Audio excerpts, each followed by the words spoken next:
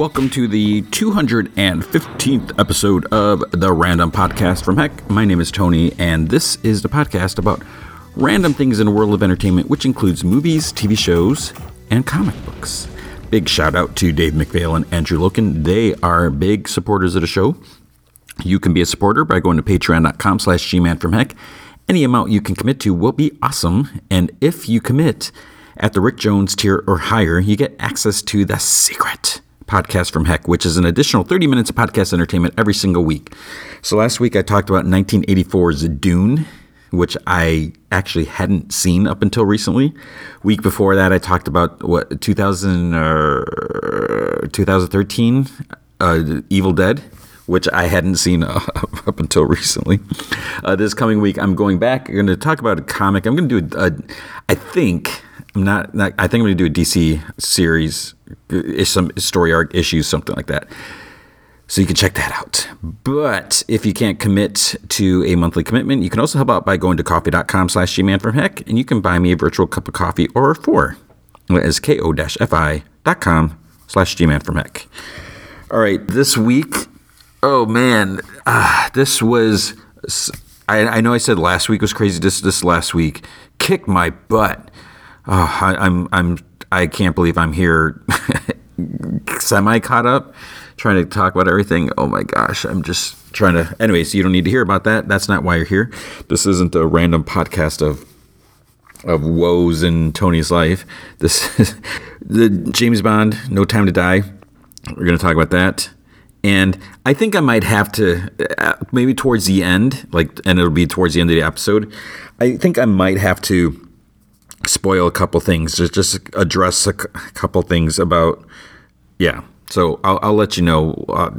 I'll think about it between now and then, which is a few hours away. So we have that. And then I don't know how long this episode is going to be, but there wasn't, besides the regular shows, there wasn't anything like out of the ordinary unless I completely missed it. And I'm kind of glad that there wasn't anything extra. So we have Why the Last Man, Stargirl, What If, Titans, and Doom Patrol, which I barely got through those. So let's just get started. It doesn't look like there's a lot of news, which again is good for me. Big news, kind of big news towards me. So I'm a big Clive Barker fan. Let me just make that clear. I've read his books. I got to meet him once at a signing, and he's super cool. Hellraiser movie, I love that. I still think it's such a great movie.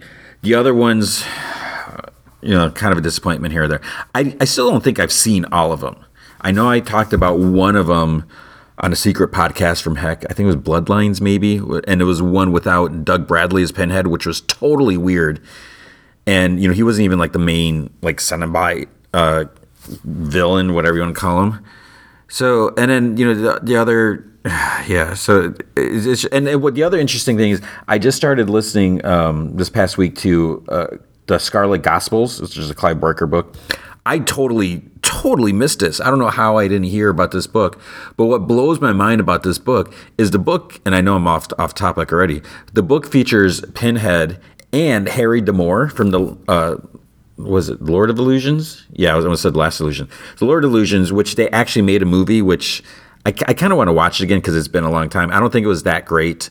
It starred Scott Bakula, and it was I think it was based off a short story. And Harry D'Amour, I think he's appeared in something else too. But it's this crossover book, and it's just crazy. So, anyways, we got this long story, short story long. So we have a Hellraiser movie coming out on Hulu, and I'm not, so after reading the latest report, I'm a little confused. My understanding was Hulu's kind of rushing to put out this Hellraiser movie because the rights were about to expire.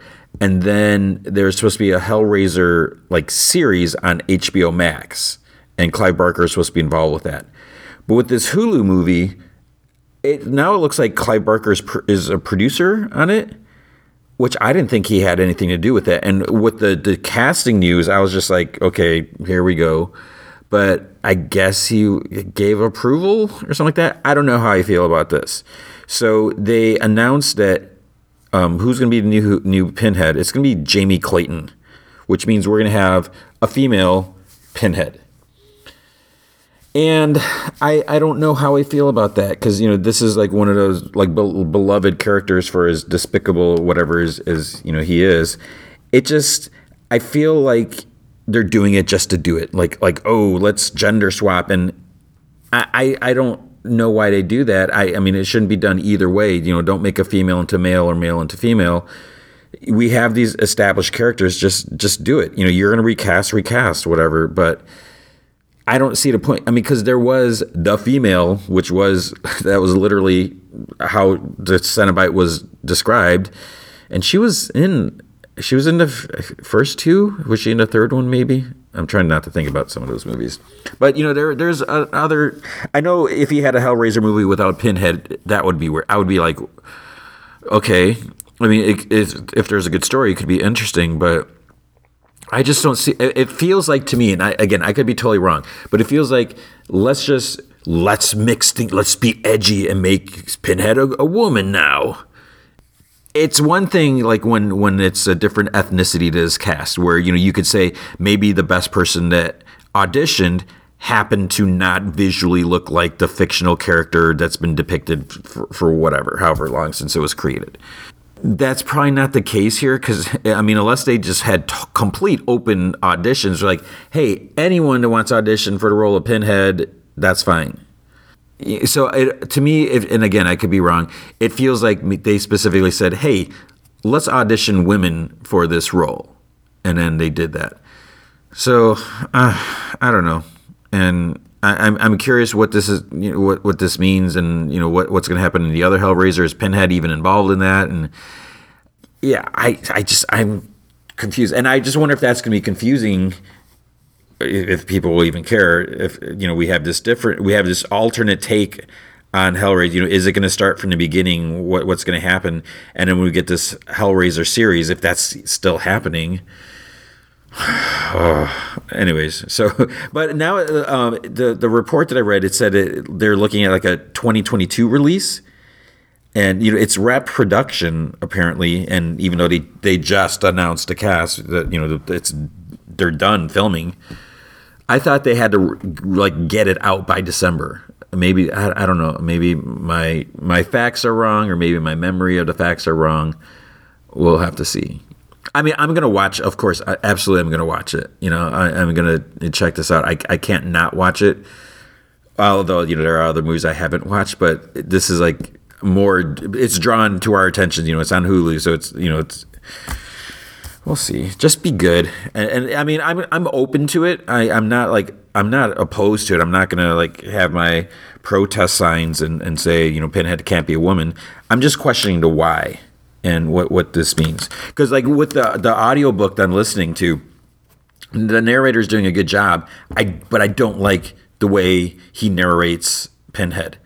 I'm used to Doug, the "will tear your soul apart," just that low reverberating. And the audiobook, it's not Pinhead. So that's my big. I'm just like, man, I don't know. It's making it hard to listen to, like fully enjoy it. Something as silly as that. And even though the books has nothing to necessarily to do with the movies, just because, whatever. So just be good, Hulu Hellraiser. I forget what it's called. Is it Bloodlines, or I don't even know. Oh, and did I mention that Jamie Clayton was in Sense8? I think which that's a show I've been wanting to watch, even though it ended too, prematurely, whatever. So I don't know. How long did I talk about Hellraiser? I love Hellraiser.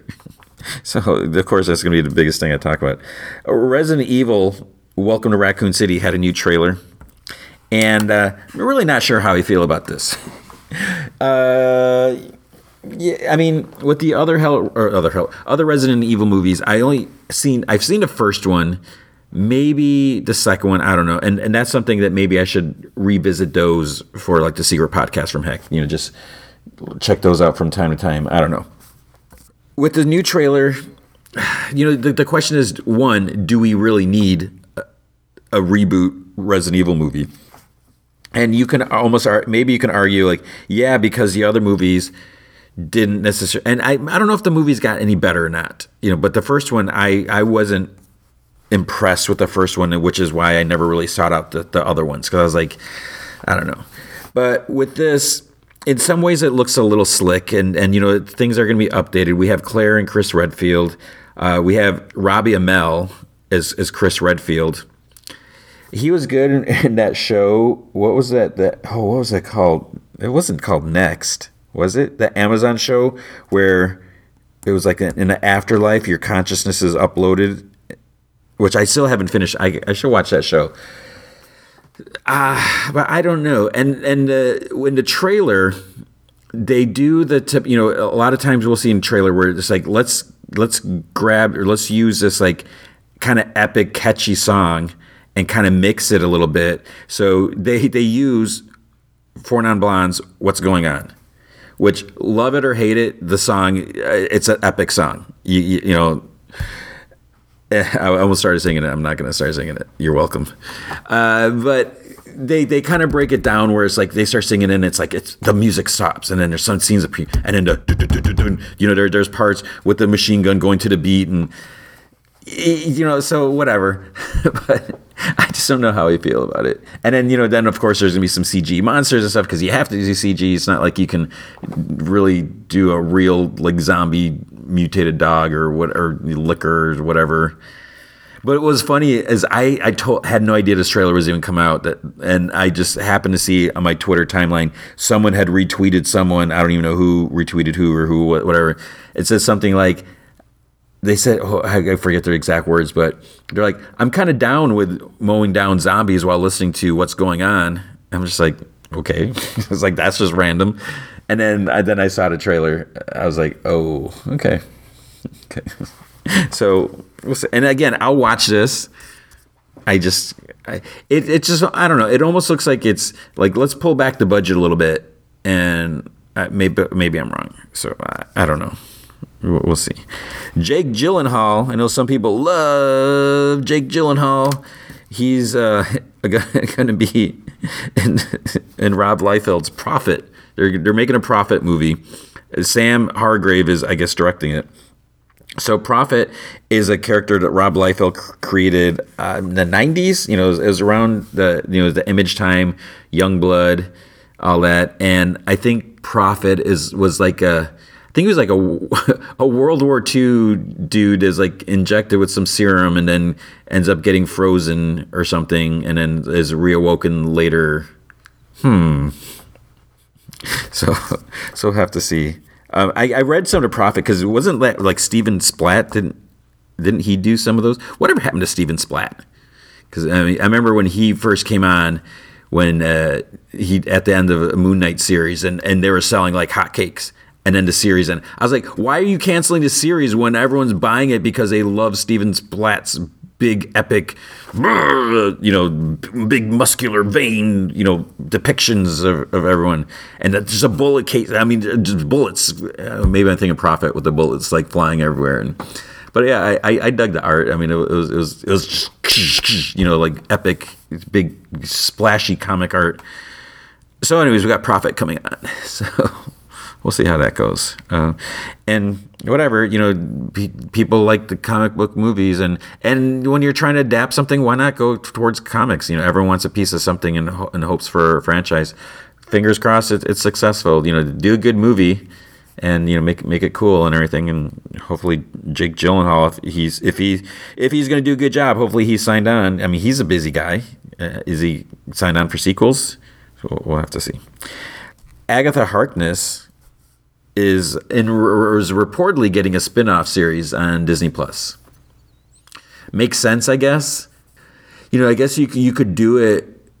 It doesn't have to be like a huge production. It seems like it could be kind of easy, and I just wonder how they're going to do it. Like, is it going to be about Agatha going around messing with people's lives, or and is it going to be like after WandaVision? Is it going to be before WandaVision? So I haven't seen anything official about that, so we'll see. DC's Fandom is next week, the 16th, and so there's going to be, hopefully, I got to try to make sure I watch all that, but there's going to be a new trailer or teaser for the Batman and, just all the DC stuff and everything like that. So there's going to be big announcements, which, means I'm going to have to try to stay tuned for that. Wentworth Miller is returning to Legends of Tomorrow for the 100th episode as, so Captain Cold. So that's cool. I like Wentworth Miller. And did you know I actually interviewed him? I interviewed for Prison Break when Prison Break returned. Talked to him and Dominic Purcell, and the interview never aired, which was a shame. Was a waste. But they were both really cool, and so. Yeah, I'm glad. I like him as Captain Cold. I mean, I thought he was just had like enough cheesiness and just brought really something. So I'm happy for that. Oh, there was a teaser for House of the Dragon, which is a Game of Thrones prequel, and I think Matt Smith is in it. And I say think because I didn't watch it, so I still need to finish Game of Thrones. I think I don't even remember where I'm at. I think I'm on season 4. Yeah, and I know people are like, don't watch the rest, don't finish it. But I'm just out of curiosity, and I don't know about this. Maybe if I can finally get my butt around to watch, but there's just like so much other stuff I want to catch up. I still haven't watched Squid Games, and everyone's been talking about that. I literally watched like 2 minutes of it, like the intro. I don't have nothing to say about House of the Dragon. Did the trailer? I was like, I'm not going to watch it because I should watch. I should have watched it. I didn't watch it. Maybe I will watch it. So we'll see if maybe I can watch and not have to worry about, catching up. If it's a prequel, is there going to be like a bunch of stuff I need to know or spoilers? I don't know. There's going to be some new Star Wars books. So Lucasfilm approved these. And there's going to be books about the classic characters. So I don't know how I feel about this. It's like, okay, yeah, that's fine. That's cool. I mean, it makes sense, because that's give people what they want. But like there's going to be one on May 10th, 2022 called Brotherhood, Star Wars Brotherhood. It's going to feature Obi-Wan Kenobi and Anakin like during the Clone Wars. I think Asajj Ventress is going to be in it, so that's cool. And then on June 7th, 2022, there's going to be a Jedi and Sith anthology book, but that's going to be geared more towards like middle school readers or something like that, middle grade readers, whatever they're calling it. And then on June 28th, there's going to be Star Wars Shadow of the Sith. This one is obviously going to be the big, cool, exciting one. This is taking place between the Return of the Jedi and Force Awakens, and it's going to feature Luke before he exiled himself, and like Lando's going to be in it, and there's going to be like stuff about his kidnapped daughter and everything like that. And obviously the Sith's involved, the planet where Palpatine was. There might even be like a hunt for Rey and stuff like that. So that's going to be one to check out. So we'll have to. Yeah, keep an eye out for that. And then the last bit of news. So there's, like I said, there's not a whole lot, even though I've been babbling. Netflix has announced That 90s Show spinoff. And when I first saw it, like when I got the press release, I'm like, what? Really? But Red Foreman and Kitty, Kirkwood Smith and Deborah Jo, I forgot their names. Sorry. They're going to be back. Red and Kitty are back. So it's taking place in 1995. And spoilers, it's going to feature Eric and Donna's daughter as she comes to visit them. And then she makes like friends with, other kids in Wisconsin. And it's, yeah. So my question is, it's 10 episodes because it's a Netflix show. So yeah, she could be visiting for the summer for whatever reason. But what if the show's a hit? What if they want to do more? And then is it going to be like the next day, the next week, or is it going to be like the next year? If she's visiting again, it's like is she forced to visit her grandparents every year? So it's like how would you explain her still being there if she's just visiting? I doubt we're going to see Eric or Donna. Neither one of those, Topher Grace and I forget her name. It seems like they're like, nah, no thanks. Because with The Ranch on Netflix, which I liked, I know some people don't like it. We had a lot of returning characters. Like Red was there, Kitty, Fez. Obviously we had Kelso and Hyde. They were in the show until Hyde was asked to leave or whatever. And who else was? I feel like there's someone else, but I don't think we ever had. I don't think Jackie was ever. And I'm using her character names because it's just easier. Mila Kunis. I doubt. I wonder if we'll have any cameos from any of the other characters. I mean, it would be interesting. That would almost be like fan service, but that's what you want. So I'm down with it because I don't know if I mentioned the show, the creators, they're the show they're going to be on there, and one of the guy who's involved with the show, he's I think the showrunner, and then Red and Kitty, they're like producing or executive producers or something on it. So I'm just looking forward to Red Foreman, like almost 20 years later, with a new generation of dumbasses, yelling at these kids. He's got to be so grumpy, and I'm actually excited for this. So that's going to be the news for the week. All right, with comic books, so I'm going to actually start with a book from Aftershock Comics, which I know I unfortunately I don't really read. There's just too much to read, and Aftershock Comics aren't always on my radar. But this one was on my radar because it is written by the one and only Brian Buccellato. So Chicken Devil #1 came out. So it's art by Hayden Sherman. And the official synopsis, let me start with that. It says, Mitchell Moss is about as regular as it gets. He's married with 2 children and co-owns a successful chain of Memphis hot chicken restaurants. It's not the life that screams hero/vigilante. Until he discovers that his business partner is in bed with the mob and owes them $2 million. Unfortunately, Mitch is ill-equipped to be a badass. He's just a guy who makes really good chicken. Can he protect his family from cold-blooded gangsters? Absolutely not. But maybe the Chicken Devil can. So the first issue, it sets everything up, introduces to the characters, and you see the situation. What is the deal with this Chicken Devil? What the heck does that mean? And I recommend this. And it's always cool to see something different. It's something new. I like being able to read a new series, a new universe, no continuity, no ties, no worries, and you don't have to. You just jump into it. You don't need to know anything because this is the beginning. This is our introduction. So it's really cool. So I would say check that out. Support something different. Brian's an awesome guy. He's an awesome writer. I call him a friend, and I would love for you all to support him and support this book. So you could, if you can, as a favor to me and to yourself, because you might enjoy something different. So I don't do this often, but Brian is he's been a good friend over the years, and he's stuck by me, after everything. So call your local comic store, say, hey, do you have any copies of Chicken Devil #1? And if they're like, no, we sold out, or, we only ordered a few, just say, hey, can you order another copy and let me know? Or if that doesn't work, go to Comixology, or get yourself a digital copy, because, there's digital copies don't sell out. And that way you can just go bloop, bloop, bloop, bloop, if you have your sound turned on and weird noises on your device, your iPad or your phone or whatever, and get yourself a copy. And just read it. It's pretty cool, and I'm really curious what's gonna happen. I'm looking forward to, because you see that cover, it's like, what does this mean? So spoiler, the cover scene doesn't quite happen, but we're gonna get there. So I'm really really excited for this. So congrats to Brian and Hayden on this launch. So just get it, support it. Over at, did I say enough about it? I think I said it. I don't want to spoil anything that happens in a story, but it does set things up. So good job with that.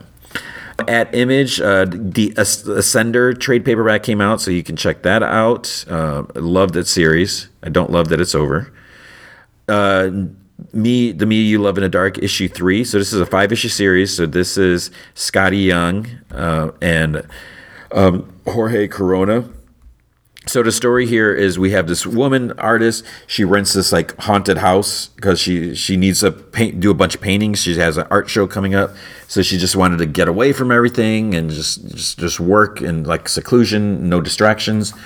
But the house is haunted, which I think I did mention. And she's it's not like a at least so far. I'm waiting. So spoilers. I'm waiting for like this to be revealed that it's really like this evil entity or something like that. But they get along, and because the first issue when you see is like, oh crap, there's actually something in this house, and this issue kind of takes an interesting turn. I was just like, oh, okay, where is this going? And I as I said, I'm waiting for something dark and sinister to happen, and yeah, so check that out. And this is another one that is new universe, new story, new everything. So you don't have to worry about anything. You can just jump into that. Silver Coin trade paperback also came out. So this is the Michael Walsh drawn book, stories written by awesome people. You should check this out. It's not often that horror comics work for me because it's just the art and the colors. Just sometimes they just don't work. It just you can have a great story, but if the visuals don't really, I don't know. To me, it's sometimes a distraction.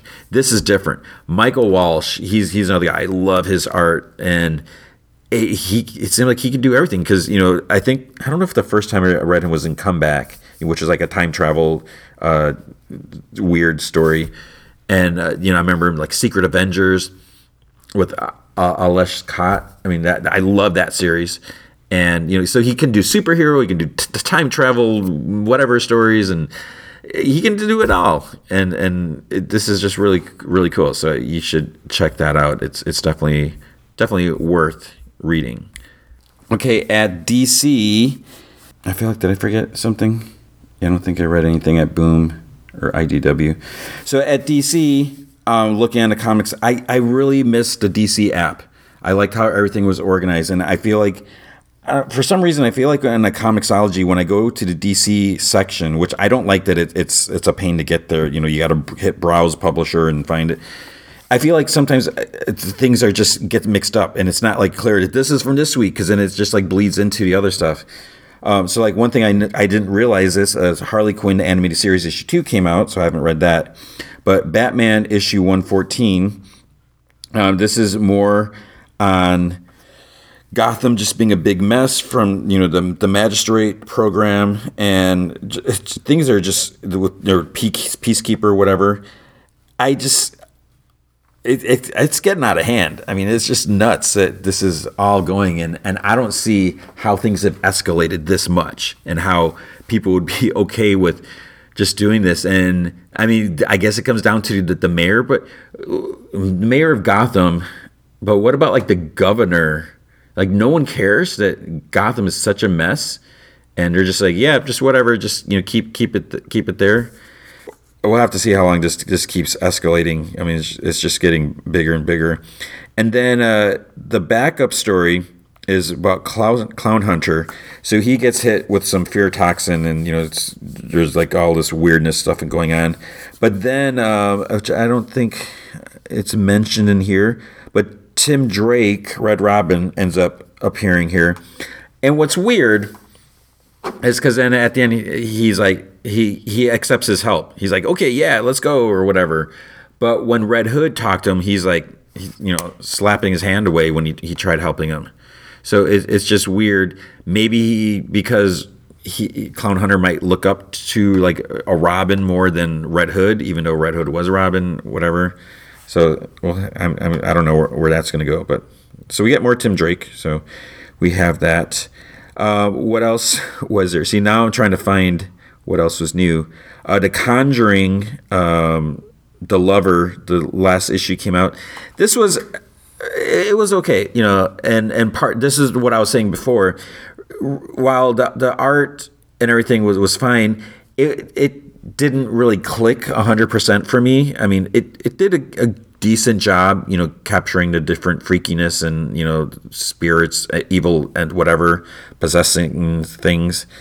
But it was, I felt like the story just really dragged, so you have this troubled girl, she's away at college and, stuff that's something, this thing haunting her and everything. I felt like it just kind of dragged on, and it's weird to think that this came out like when the Conjuring movie came out, and I feel like this has been so long, like the story's been spread out, so this would probably read better in trade, which I don't want to say don't get the regular issues, but at this point, if you haven't read it yet, read it all at once. I feel like it would just be better to, boom, boom, boom, rather than how like month after month or week or whatever it was. And then the backup story, I think I started reading it. I don't think I really finished because I'm like, all right, read this backup story that, it's done. It's just a short story, and no, not to dismiss it, but I was like, nah. But The Nice House on the Lake, issue 5. So this is a great series. James Tynion IV, and I've talked about this. These group of friends, these people, and they're not all like immediate friends, but they were all friends with this dude named Walter. And some people they've had run-ins with each other, different circles where, the different circles kind of intersecting, friends of friends and stuff like that. So they're all invited to this nice house on a lake, like out in Wisconsin. And while they're there, I think there's like 12 of them. While they're there, the world kind of goes up in flames, like literally, like it's end of the world type of thing. And they're trapped in this house. There's like this invisible barrier. Like they're fine and everything in there. They can't leave. So as far as they know, like everyone's dead. Everyone just died. They're the only ones there. Walter kind of reveals himself to be like something else. And there's like, what the heck is going on?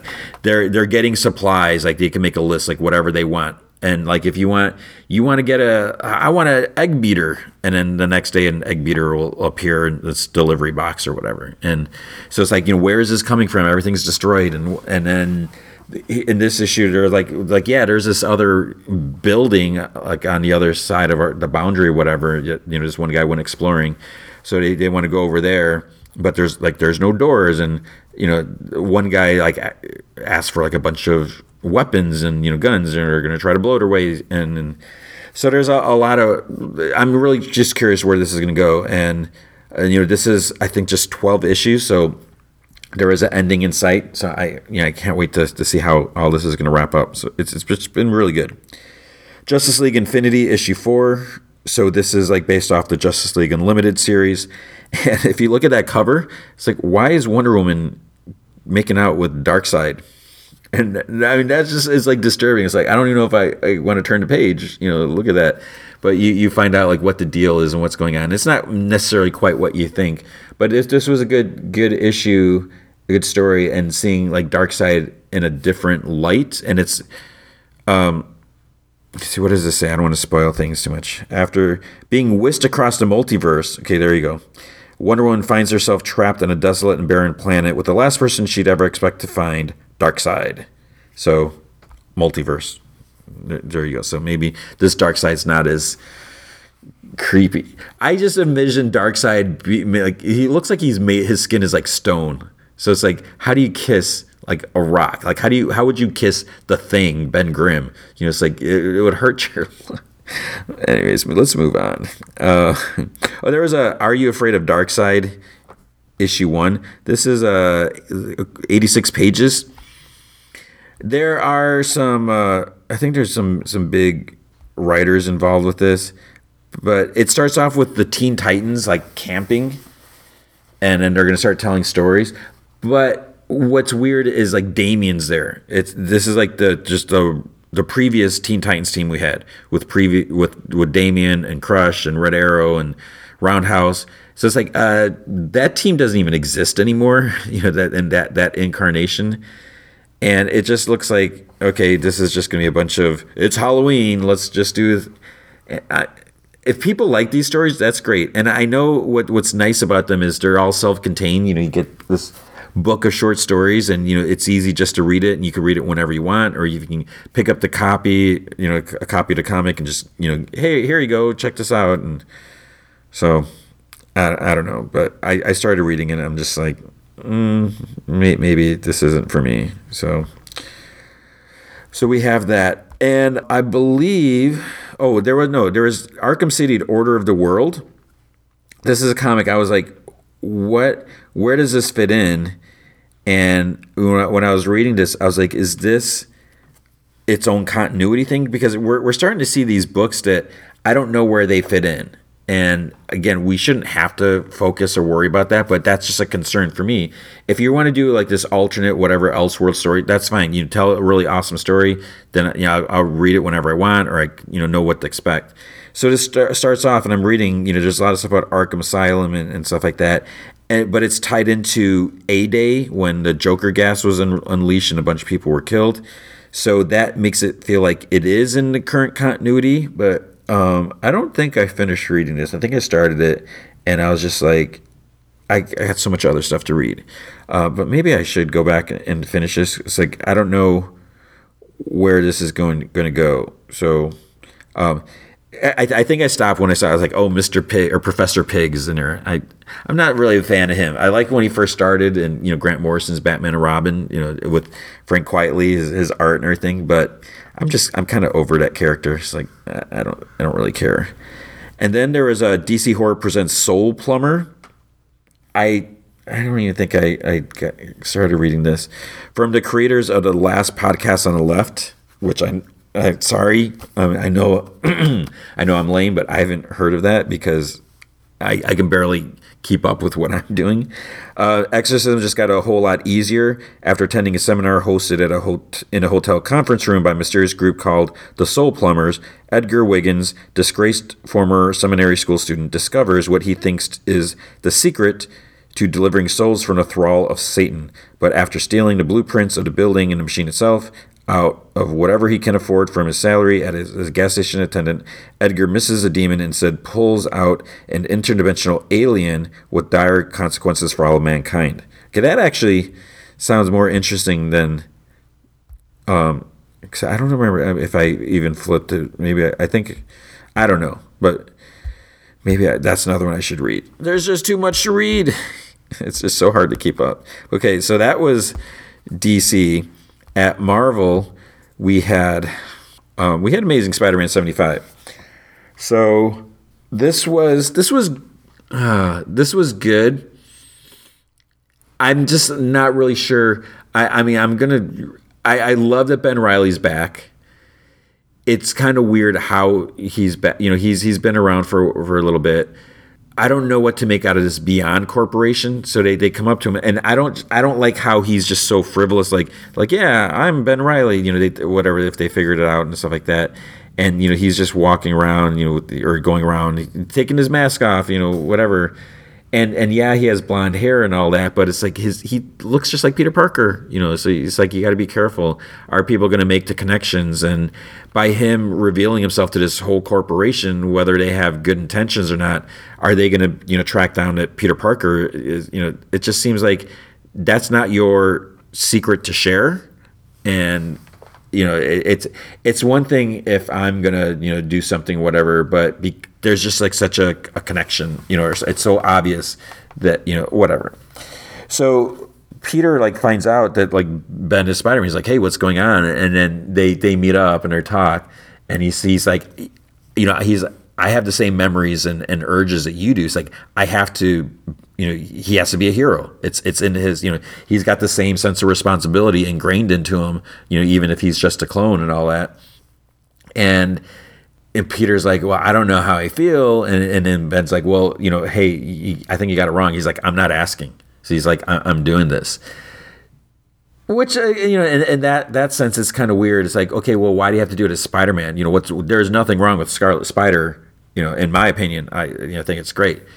But what had happened, I guess the kicker why he's Spider-Man is the Beyond Corporation kind of salvaged some of the Parker Industry stuff that had gone on. And apparently, I think when Otto Octavius was in charge, he registered, trademarked the Spider-Man name or something like that.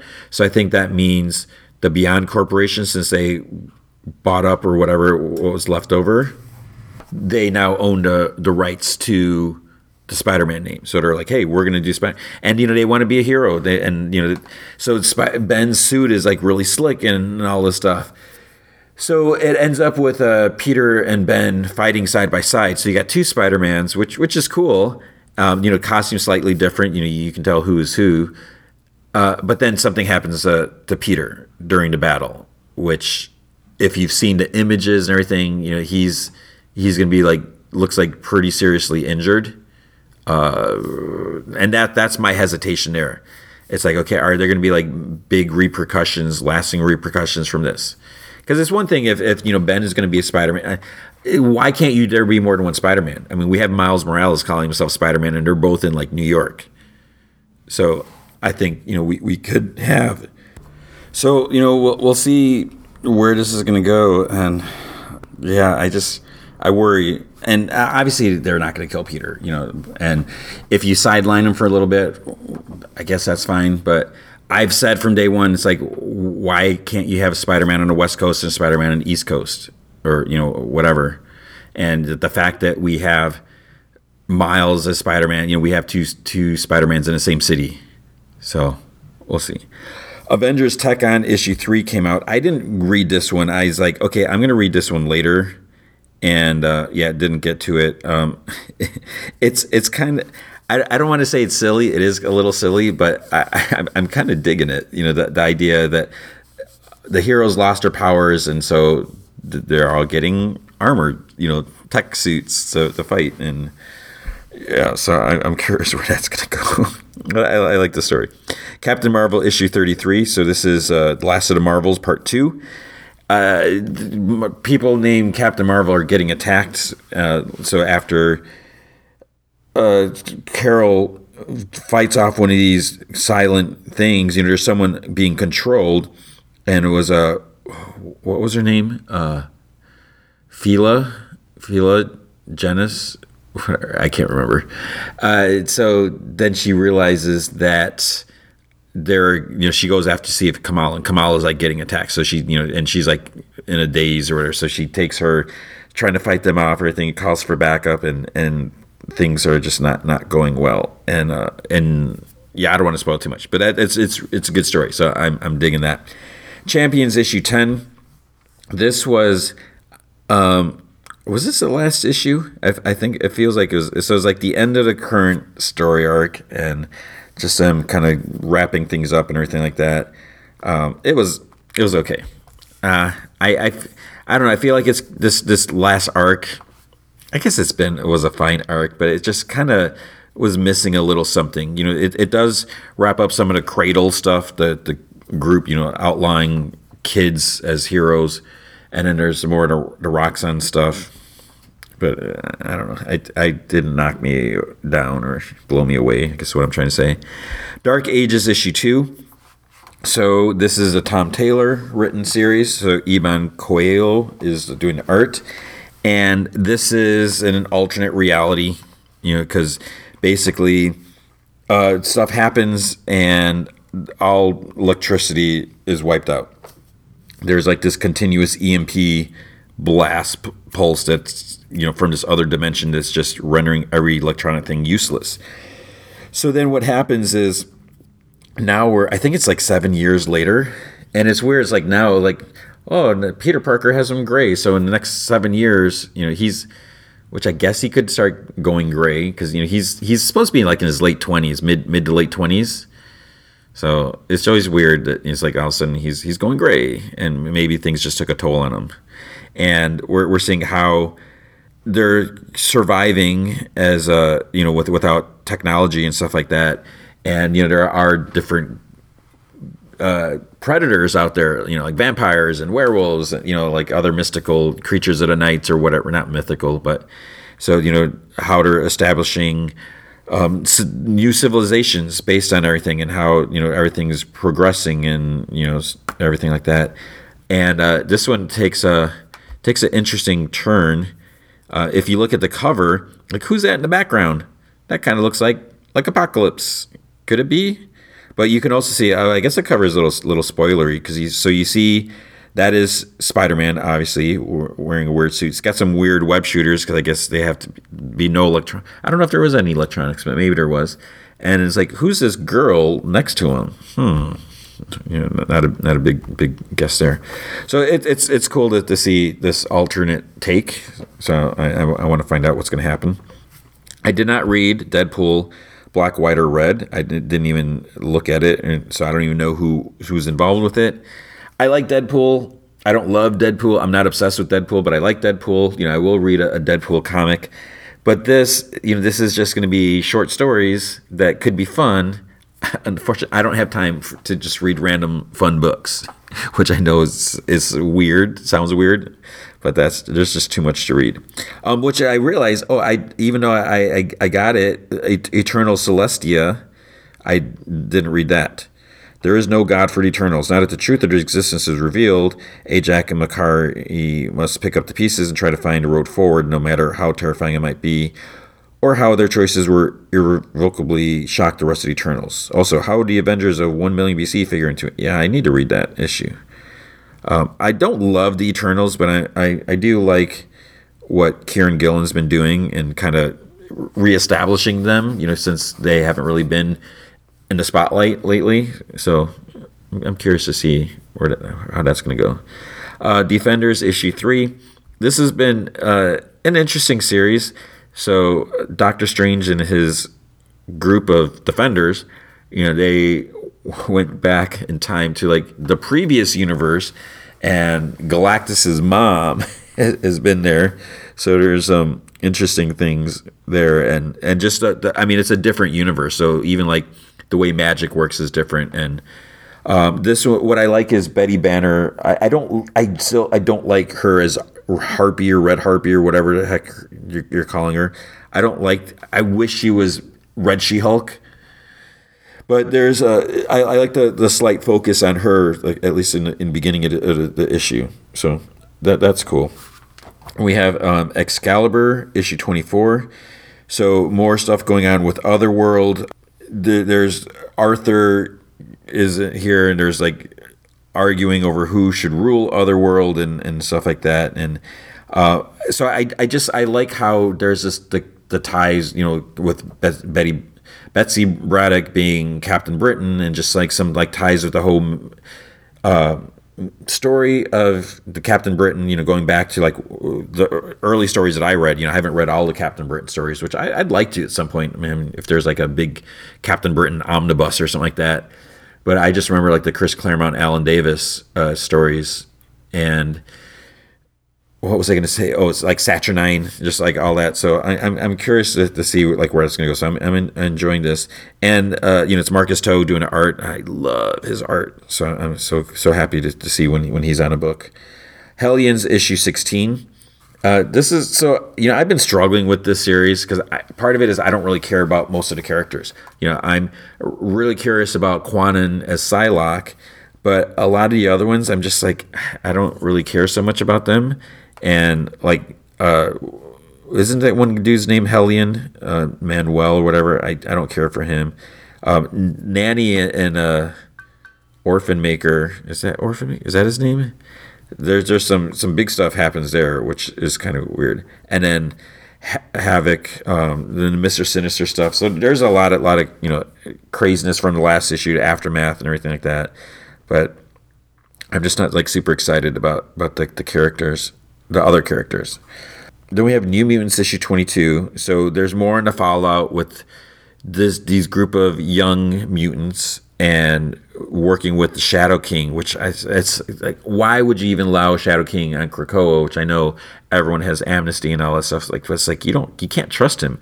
So the New Mutants go to like talk to him and stuff like that. And then it's like, wait, are they prisoners now in his mind? Is he revealing that, yeah, he is still and always has been evil, whatever? And then there's Gabby, she was killed, and her new friends, the young mutants, they're like trying to help her and everything like that, and they go to apologize for like what they did and stuff like that. Gabby, I just love Gabby, and Jonathan, the real life Wolverine, whatever, is here too. And just Rod Reese's art is just great to see. I love how he depicts everyone. And there's gonna be some craziness going on with the Shadow King stuff. And I hate Shadow King, but I guess we're supposed to, right? And then there's Savage Avengers issue 25. This was the last Marvel book I read, and at the end I'm just like, so I did kind of skim through it. I haven't been I've been curious about this series. I've been invested enough to like read all the issues. And it's mainly because Jerry Duggan is writing it. I'm not the biggest Conan fan. I'll read like a good Conan story, like when the series first relaunched just recently at Marvel. I mean, I read the first issue. I was like, oh, this is a cool story and everything. And I remember Mahmoud Asrar did the art. But I'm just like not the biggest Conan fan. I'm not saying there's anything wrong with it. It's just that's never been my thing. Just like, swords and savagery and, whatever, all this stuff. So I do like the fact that Conan is in like the present day and working with, the Avengers, some of these characters. I hate Kulan Gath. I don't know who I hate more, him or Shadow King or Carnage. So, but the fact that we're at issue 25 and it's still like versus Kulan Gath, it just feels like it's going on forever. There's something you said about having a long form story and everything, but also it's like I don't just want it to be just the same villain that they're going up against, but whatever, that's fine. So we're kind of like in a little bit of a future now because people are dead and Conan has like Doctor Doom armor because it was given to him, and there's like some cool, interesting things here. But it's like, man, you got to stop this Kulan Gath guy. And I think I'm going to stop comic book talk because that's it. That's comic books for the week. Okay, Y: The Last Man, Season 1, Episode 6, Weird Al is Dead. All right, so as I mentioned last week, kind of listening back a little bit, where I don't want to sound like I'm complaining about the show, because I do really like it. I'm glad we have it. And I guess things are moving forward, and maybe it'd be different if I read the books again to see like what the pacing was. But I am curious, like how many issues are we going to get in this first season? I'm hoping that we're going to get more seasons. But anyways, let's just move on. So I kind of don't like the title. It's like Weird Al is Dead. That's kind of like a bummer. And I was like, what does that have to do with anything? So it starts off, you see 3 motorcycles arrive at the Harvard outpost. One biker gets off and she shows a picture of 355 and she's like, have you seen her? So it's like, okay, what's that about? Then we see 355, Dr. Mann and Yorick. They make a pit stop. 355 is going to the bathroom, whatever. He wants to make sure, or 355 wants to make sure that they do 20 miles before they call it a day, because Dr. Mann's like, hey, should we stop? And she has this other question. We won't get into that. And they start hearing something. You can hear Karma Police, like Radiohead song. So they go to follow the music, and then Y is walking with his mask on, and someone's like, oh, you can take that off. No one will judge you here. Because again, they're assuming everyone is taking testosterone and all that. So it's like this candlelight vigil thing, and he's told that they do this every Sunday. Then Yorick says that he's like, oh, my sister took me to a Radiohead concert to show me there was more to music than Weird Al. And then the other lady's like, rest in peace, Weird Al. So then it was kind of a weird moment, weird scene, but it sounded really nice. It was, they're all singing Karma Police and everything like that. And then 355 comes in. She's like, put your mask on. And he's like, no one here cares. But then the biker trio, they arrive outside the vigil. And inside, 355 sees one lady asking people something. So she pulls Yorick back. And then she pulls on her hood, too, like to cover herself. She walks over and she bumps into the one person. And she managed to pickpocket the photo out of her pocket or whatever. And then she tells Yorick, she's like, we're being followed. And so they leave, they duck into this like empty church, and 355 tells him it could be the army, maybe. And Yorick's like, why would my mom send the army? And then 355, she's like, she wouldn't. And Yorick's like, did my mom say they were, being followed when you talked to her? And 355 is like, the sat phones were compromised, or the sat comms or whatever. And she's like, the military was all over the channels. And Yorick realized, he's like, wait, he realized she didn't really talk to her. And he's like, you said my mom authorized this. And then 355 is like, she said that to keep you safe. She's like, that's what I'm doing. And he's like, you lied. And he's like, sorry, I'll cry baby about it. The man's like, well, why are we stopping them if we're being followed? And 355 is like, we can't outrun them.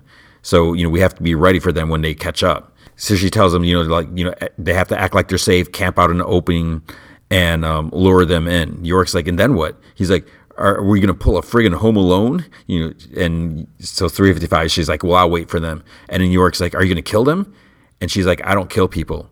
So she says that she'll make sure they get a head start and make their pursuers think twice about following. So it's not really clear, at that point what she means by that. Regina, the senator, whatever person that we don't like, she's looking at like the dude memorial place in the Pentagon, and Kimberly walks up to her, of course. So they chat about things. She's like fanning the flames. She's talking about Jennifer Brown being president, and then Regina, she should be up there serving and all this stuff like that. Back at the church, York's like, he's startled awake, and then he sees 355's like up on a balcony, just like she's still awake. And then so he goes up to her, he tells her that he's sorry, and he wishes that she talked to him about this, about her not making contact. But she's just like silent, doesn't say anything. Then he's like, are you okay? And then she like almost falls off the balcony. So it's like, wait, is she sleepwalking? Then we see Nora. So she's sitting with the woman, Roxanne, who took them in. They're talking about, there's like all this group of women, and they're talking about like all the things that men did, like hand slipping, taking advantage, like all this stuff like that. And she thinks it's a bit much for her daughter to hear, but Roxanne's like, no, she should hear this or whatever. So then Sam is like out in the food court area eating, like, and he's just staring. There's like a chicken sitting on like one of like the picnic table type of things, and there's like food on there. He's just like staring at it. And then Hero comes up. He's like, oh, is that sanitary? And she hands him some testosterone. She's like, there's a whole bunch at the pharmacy here. So Nora, again, she wanted to take Mac out of the circle, the talking thing, whatever. And then Roxanne, she asks her, ask her what she thinks about being a woman. And she's like really kind of getting her face. And Nora's like, she lost her father and her brother. She's grieving. And Roxanne's like, grieving can't protect her. Then before they can go any further, the perimeter alarm starts going off. They have like a bunch of cans and strings and stuff like that. So they get up, they arm up. Some people go to the roof and everything like that. And then you can see there's some people walking like by the parking lot with like sleeping bags and stuff like that. So one of the women shoots close to them, and then they like stop. Nora's like, they have a kid with them. So Roxanne walks out the door, without any guns or anything like that. She just walks up to him, and then she motions, and then several other armed women come out. So Roxanne tells them, she's like, oh, it looks like you took a wrong turn. And then the one lady in this other group, she's like, well, we're starving. And then she's like, you can take the girl at least. There's this little girl. And she's like, no, mom, or whatever. And Roxanne tells her, she tells the girl, she's like, your mom was just scared. She's like, she wouldn't leave you here. And then another lady, like up on the roof, tells Nora, she's like, we're lucky to be here. Much luckier than those out there. So 355 is like looking around, like in the back room of the church, looking through stuff. I guess she's, going to be setting up traps or something. Man walks in on York, and then he shows, because he's like, I think he's like brushing his teeth or something like that. So she shows him the picture that 355 took, the picture of herself, and she's like, this was in her pocket. And she's like, they're going after 355, not us. And Man's like, 355 has us going south. She's like, I-80 is more direct. We can just take that, follow the highway to San Francisco. We can travel at night, just the two of us. And he's like, I can't walk out on her. And Man's like, she's like, she has no loyalty to you. And then she says, like, she was sleepwalking last night. She also has a gun. She's like, what if she grabs it like during, while she's sleeping? And he's like, I'm not leaving her. And he's like, and you should put the picture back. So Nora later, after the outside confrontation, she goes into like an office wherever that Roxanne like uses, and she brings her some tea. And Roxanne, she's like, oh, you worried I'm going to kick you out? Nora, she's like, no, I just want to apologize about this morning. And Roxanne, she's like, she starts talking about how she was a detective a long time, or I think that's what she said. And, she has instincts, and, she doesn't like turning people away, but, that's what you got to do. And as she's talking, she takes off her shirt and everything, and we see she only has one breast. And Nora kind of looks away, and Roxanne's like, oh, it's just a tit. And she's like, you've seen those, right? And Nora, she kind of stumbles, and she says like, yeah, but she's like, my mother had a double mastectomy. And Roxanne's like, oh, did the doctor force her to use implants? And Nora's like, well, we didn't talk about that sort of thing. Then she asked Nora if her mom knew about like the Amazons, like the Greek gals, they had one boob, they cut them off to show their strength. I thought it was because when you pull back an arrow, it's easier, it doesn't get in your way or something like that. I think that's what they mentioned in the comic. But Roxanne says that, that's what they called themselves in the chat forums. And then she thanks Nora for tea. She's like, this is good. But she'll tell her to stop like apologizing, being so pathetic. She's just like oozing, this helplessness or, apologeticness or whatever. And she's like, that was BS. That was BS for the men, like always trying to admit you're sorry or, saying all this stuff. So then Hero's like sitting in a bath. And, they have like these dinks with, they're pouring in like hot water and stuff like that. There's a bunch of other ladies there. And one lady says that it seems that you're like, are you okay? She's like, yeah, I'm fine. She's just sitting there, trying to take, she's sitting there naked, and the other women are all naked, washing themselves, and she's just sitting there. And another says, she's like, you seem like you don't like yourself very much. And another one talks about like how good she feels compared to before. And she says, she's happy her ex is dead and all this stuff like that. Then Hero tells him that she and Sam are probably heading out soon, and it seems like it's like they're trying to convince her to stay, and they're saying whatever you did before, it doesn't matter. So Sam is sitting like in his bunk area, wherever he's staying, and it's weird because they're using like the big shells as they've made like kind of like bunk beds out of these or whatever. So this lady, I think her name is Kelsey, she comes up to Sam and she's talking about, she's like, oh, sorry for all the man hate going around, just like, we're not all like that. And she's like, I'm not like that. She's like, I love men. She's like, almost too much. So it's like, oh boy, like this isn't gonna be good. Then Man is trying to feed Ampersand like some of the wafers, from the church. 355 is getting things ready. And then she says that Yorick and Man will sleep in the basement while she keeps watch. And he tells her, he's like, okay, you should probably, get some sleep, like an hour sleep or a half hour or something like that. He mentions that she sleepwalks, and then she kind of gets real snappy with him. She's like, I'm not your sister or your girlfriend. And, she's like, you don't have to, worry about me or protect me or whatever. And, she's like, I'm about to put my life between you and whatever's coming in. So, he gets mad, whatever. And then he goes to Man later. He's like, you're right. He's like, forget her or whatever. Christine, this is weird because Christine's like walking down the hallway and she kind of sees Kimberly walking to someone, and she like stops at the corner and she's like kind of watching whatever. But then when Kimberly walks up to her, she's like, oh, how are you? She's like, I don't want to talk about it. She's like, I'm late for a meeting or something like that. And, she says that she doesn't want anyone to know, and she doesn't even know if she wants to keep it. Then Kimberly says, just because I'm a Christian, it's not as bad as people think or whatever. And then she basically offers to raise a child if she wants. She's like, just think about it. But Christine, it seems like there's more to it than that. That it's like she's really put off by the idea that she's pregnant. And yeah, in even normal circumstances, it's a big deal, especially if it's unexpected and everything like that. But it's weird how, I don't know. I mean, I can't be in that position, so I can't really speak on it or anything like that. Roxanne's talking to the ladies, and they're excited because they're going to have a funeral or something like that, they say. So it's like, okay, what does that mean? They're going to have to say goodbye to one of their own, this lady named Laura. So they're all gathered, and then she disrobes and she like lies down on a tarp. The others start, there's like, I think 4 of them or something like that. They start putting dirt on her body, and they say goodbye, Laura, and they put some dirt on her. And, so they're all watching this, and Nora, she decides to put some dirt on her as well, because you can tell she's really trying to fit in, and it's mainly for her daughter's sake. That's why she's doing this. Then Lori gets up. She's kind of a little dirty from the dirt. She gets in the bathtub and sits there, and they kind of like, wash her a little bit. And then she's like pushed under the water for a few seconds.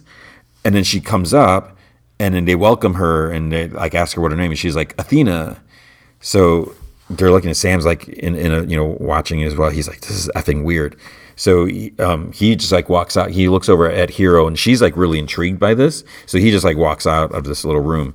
Then that other lady, Kelsey, she goes back after him, and she's like, oh, is it too weird for you? Or he's like, no, I'm just tired or whatever. So then we see Regina. She's sitting with the general, and the president walks in, and they're like, we have eyes on Agent Bergen, which is 355. So that's the name she was using. They're like, she's holed up in a church in Nowhere, Pennsylvania. So I don't know if that's the name of the town, actually, or whatever. So Regina says that the general is getting her up to speed, which is like, why? And it was like, why is the general doing this? So then the president's like, how did you find her? Whatever. And they said that they followed a trail from the wreckage or whatever. And they have her Secret Service file. So there's like a lot of questions here, a lot of, friends and family that don't seem to exist. And the president's, well, like, half the people are dead. So it's not a surprise, you can't contact anyone. Regina says it's a little odd.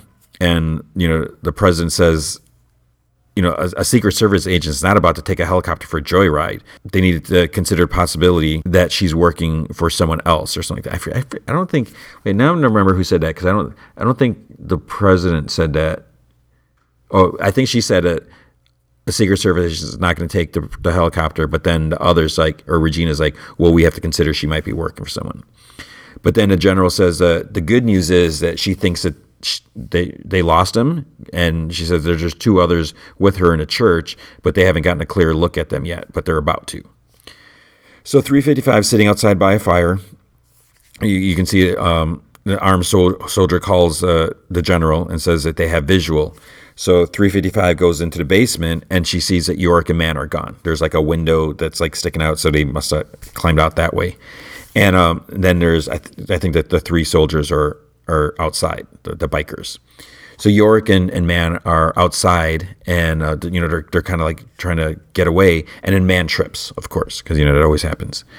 So the soldier is waiting for the president to give the order to engage, and so Jennifer, she's just like, what do I do? She doesn't know what to. So she finally is like, proceed with caution. So as they go, somehow 355 got around them, and so one is taken out. The second one, she goes a struggle, but then the soldier's machine gun goes up. So Yorick now starts running. He ampersand falls out of the cage. He's like screeching, hops onto a soldier. The third, on his shoulder. Did I say shoulder or shoulder? Hops onto his shoulder. The third soldier sees him. 355 tries attacking her, and Mann knocks out the soldier. So but the problem is this soldier saw Yorick, so it's like that could be a problem. 355 gets the third, and then the general's trying to contact the captain is like, what's going on? What's the situation? Whatever. So 355 asks Yorick, she's like, did she get a good look at you? And he's like, and he's just like stumbling. She's like, did she see your face? And he's not sure. So she takes out a knife and she hands it to him, and he's like, no. And she's like, cut her laces and burn the shoes. It slows him down. So 355's not happy. Because, and almost like she's disappointed. I was like, I can't tell if she's disappointed that they were going to leave her. She's doing all this to protect him, and, they just took off. And then she tells Mann, she's like, I'm not going to tell you how to run your life, but until we get to San Francisco, this is my effing show. Then Yorick tries saying, he's like, well, we didn't have any, and she cuts him off. She's like, I wasn't talking to you. So Regina tells the president, she's like, oh, this must be hard for you. And she's like, I heard from people that you had a close relationship with Agent Bergen. And president, she's like, from people, and she's like, Kimberly Campbell, and she asked Christine, she's like, can we get a minute? So she talks to Regina. She's like, Kimberly has theories. She's like, she tells anyone who will listen, and she's like, so what's this one? That I told Bergen to steal a helicopter and find my daughter? And she's like, Kim's been through a lot. And Regina's like, wow, for a feminist, I wouldn't expect you to call Kimberly crazy. And the president's like, I didn't say that. She's grieving. She's like, we all are. So let's not make it into something it's not. And she says that, she knows that, they don't see eye to eye in a lot of things. And Regina says, when Campbell appointed me, you call me a xenophobe and a bigot. And the president says, well, forgive me. Maybe you just play one on TV. She's like, whatever sells catheters, right? And Regina says, she's like, oh, there you go again. Giving me that scornful look, that you're so famous for just because I was on TV. And then she's like, if you had something going on with Bergen, and the president, says to Regina, she's like, you're here now. She's like, we're together. She's like, be useful. And Regina gets up. She's like, there are thousands of people at the gate. And she's like, what would be useful? She's like, armored truck and riot police. And she's like, it makes us look weak. And if they hear that, your agent attacked our soldiers on your orders, and the president's like, she's not my agent. And Regina says, she's like, they don't trust you. They didn't vote for you. And the president's like, oh, they'll get their chance. And she starts walking out. And Regina's like, then, we'll show them who you really are. And she's like, go ahead. She's like, I'll be effing grateful. And she walks out. Oh, so Regina.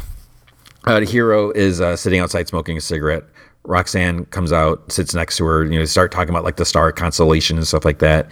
And then she's like, you should join us. And she's like, she likes her, and the girls like her. Hero kind of laughs, and she's, Roxanne's like, what's so funny? She's like, you don't even know me. She's like, I'm not a good person. And Roxanne's like, oh, now I'm intrigued. So she starts talking about her partner, and the paramedic. And she's like, I was with him the night before it happened. And, he said that he was going to leave his wife for her. But then she's like, I didn't even want him to leave her. And, she thinks she just wanted to be chosen. Then she felt stupid. And, she started throwing things at him. And then suddenly she was angry. And, she didn't mean to. And Roxanne's like, did you hurt him? Did you kill him? And Hero just like slowly nods her head. And she's like, no one knows. And it's like, it never happened. She's like, you can't kill somebody and get away with it. And then Roxanne's like, it seems like you did. She's like, you can be whoever you want here. She's like, it's up to you. So then Nora wakes up and she hears like arguing and crying and stuff like that. And she goes to check it out. And there's like a few women talking to Kelsey. And they're like, after everything Roxanne did for you and everything like that. And because, they have this, I guess there's like a rule, like no one's supposed to be alone with Sam because Sam's kind of like a dude or is a dude or something like that. So they're just like kind of scolding her and stuff like that. So she's in trouble. And then one sees like Nora and just kind of like nods to her and then punches Kelsey in the face. She falls down. They start like kicking her while she's down. So I don't know if she's getting in trouble for talking to Sam, if they think she did something or if they should kick her out. But yeah, so that didn't go too well for her. But that was the episode. So a little more tension. We're seeing this stuff building between Regina and the president. So we got that conflict going on there. It's surprising that they sent people after 355 and that they caught up so quickly. So, and the fact that one of them may have seen Yorick's face, like, did they recognize him? Or is it just like, oh, it's a dude? Or is it, someone on testosterone or whatever? So all in all, I mean, yeah, there's some stuff happening, but we'll have to see. How far are they going to get? They're going to head down the road, and are they going to get closer to San Francisco, or are they going to get distracted, or whatever? So we'll see. Then with Stargirls, season 2, episode 9, Summer School, chapter 9. So this was a heavy episode. I mean, there's a lot going on here. So yeah, it starts off decades ago. We see this creepy old house. There's like a record player. There's a journal. Like there's like drawings and stuff in there. There's an old timey like typewriter. And there's like, it's just like the cover page. So it's like, okay, you didn't get very far in your writing, but it's like the title page says Lost Societies by Bruce Gordon. So Bruce Gordon is the explorer dude who found the Black Diamond in Eclipso and all that. So then he's just sitting in a chair holding a diamond. He's like, I wish I never brought you back from that damn island. And he mentions that he like ruined the lives of his colleagues and friends or something like that. And Eclipso's like talking to him. It's like they have so much more to do and stuff like that. And he says how like Bruce owes him, and he screams like, you leave me alone. And he like throws his glass and like against the wall, but he's still holding on a diamond. So it's like, okay, why didn't you throw a diamond if you're whatever? But Eclipso says that if he really wants to, he can put the diamond down, but he can't because he can't release the power. And then Bruce pulls out a gun from a drawer, and Eclipso says, he's like, what if I fixed it all? Because he sees his loneliness. He's like, you're not alone. He says, he's like, I'm here with you. And they talk about this woman who he has a picture of. He's like, you lost her once because you let her go. He's like, we can get her back. And he's like, Mona?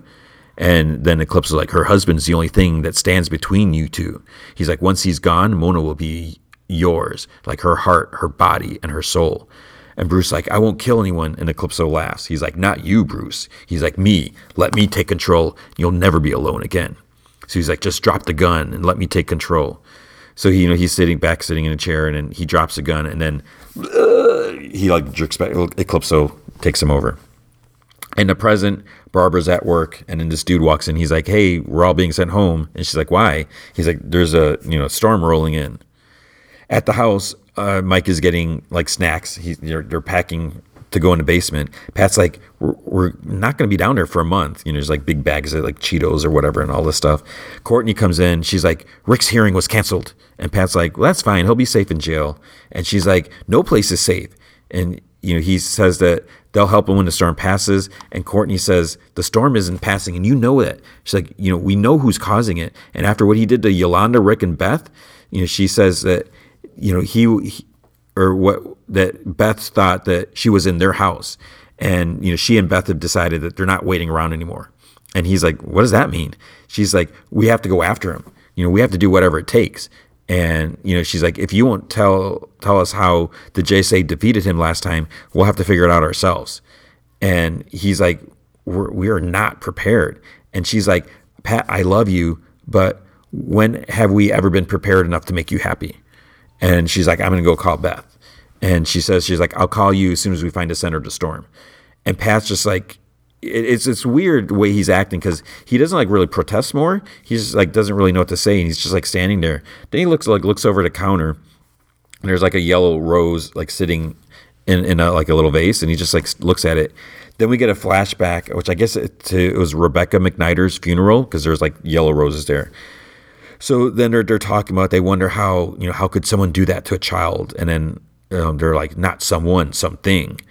And, then someone walks up like, we'll catch that monster. So it's Jay Garrick, the Flash. And, Pat's like, Flash. And so Starman is like, we're not in costume now, Pat, or something like that. So then Pat's like, tries asking a question. And Sylvester, Starman's like, let the members ask the questions. He's like, he's such a jerk to him. But Jay, he kind of ignores Sylvester, and he does answer Pat's question anyways. So then they return to the present.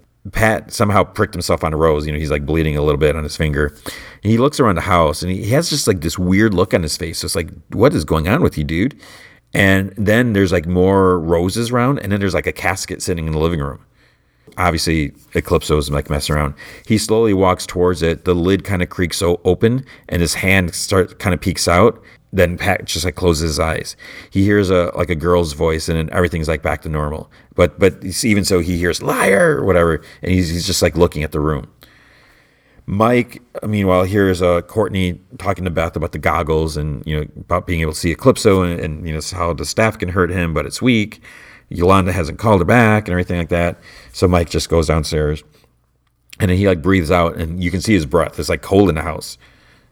So then he has like 2 sleeping bags, and he's just really cold. So he calls Pat, his dad, and he's like, is the heat out or something like that? Pat went into the basement, and he has the diamond pieces, and he puts a Band-Aid on his finger from the rose. Then there's a flashback. So Pat asks Sylvester, he's like, they're at the cemetery, he's like, what can we do now? He's like, Dr. McNider was my friend too. And he's like, I know I'm not on a team, but this is different. And Sylvester's like, I know. He says she was only 10. He's like, we can't let this happen again. Then, as they're kind of walking, they see the shade over by a tree, and Pat's like, oh, I'll go get the others. And Sylvester's like, no, if he wanted to fight, he wouldn't just be staring us down in broad daylight. So he walks over to the tree to go talk to the shade. He tells Pat, as he's walking, he's like, we'll talk later about getting you more involved. And then so they go, and they kind of go like around the tree. So Pat's just sitting there, and when they're out of sight, so he goes up, and then they're gone. So it's like, okay, what the heck just happened? Barbara's driving home, listening to the radio. It's kind of getting a little staticky and everything like that. And then suddenly the car dies in the middle of the road, and it's like this little road through the woods, and her door suddenly like locks on its own. She's just sitting there, and then it's like starts pouring rain. So it's like the storm just like hit, but it's like, what happened to her car? Pat's in the basement. He opens this box with all these, classified GSA files, and he's like looking at old pictures. There's like a picture of him and, as Stripesy and Starman. Flashback again, JSA headquarters. He's working on his car. Sylvester comes in, and Pat's like, what happened? And he's like, what we're facing, it's not human. And Pat's like, what is it? And Starman's like, Shade called it a spiritual parasite. Somehow Bruce Gordon found it. It can make you see it as anything it wants. It makes your nightmares come true. And he's like, he told me how to stop it. And Pat's like, why would the Shade help us? And Sylvester's like, I saw fear in his eyes. He said that he faced him before. It murdered men, women, and children. He called it real evil.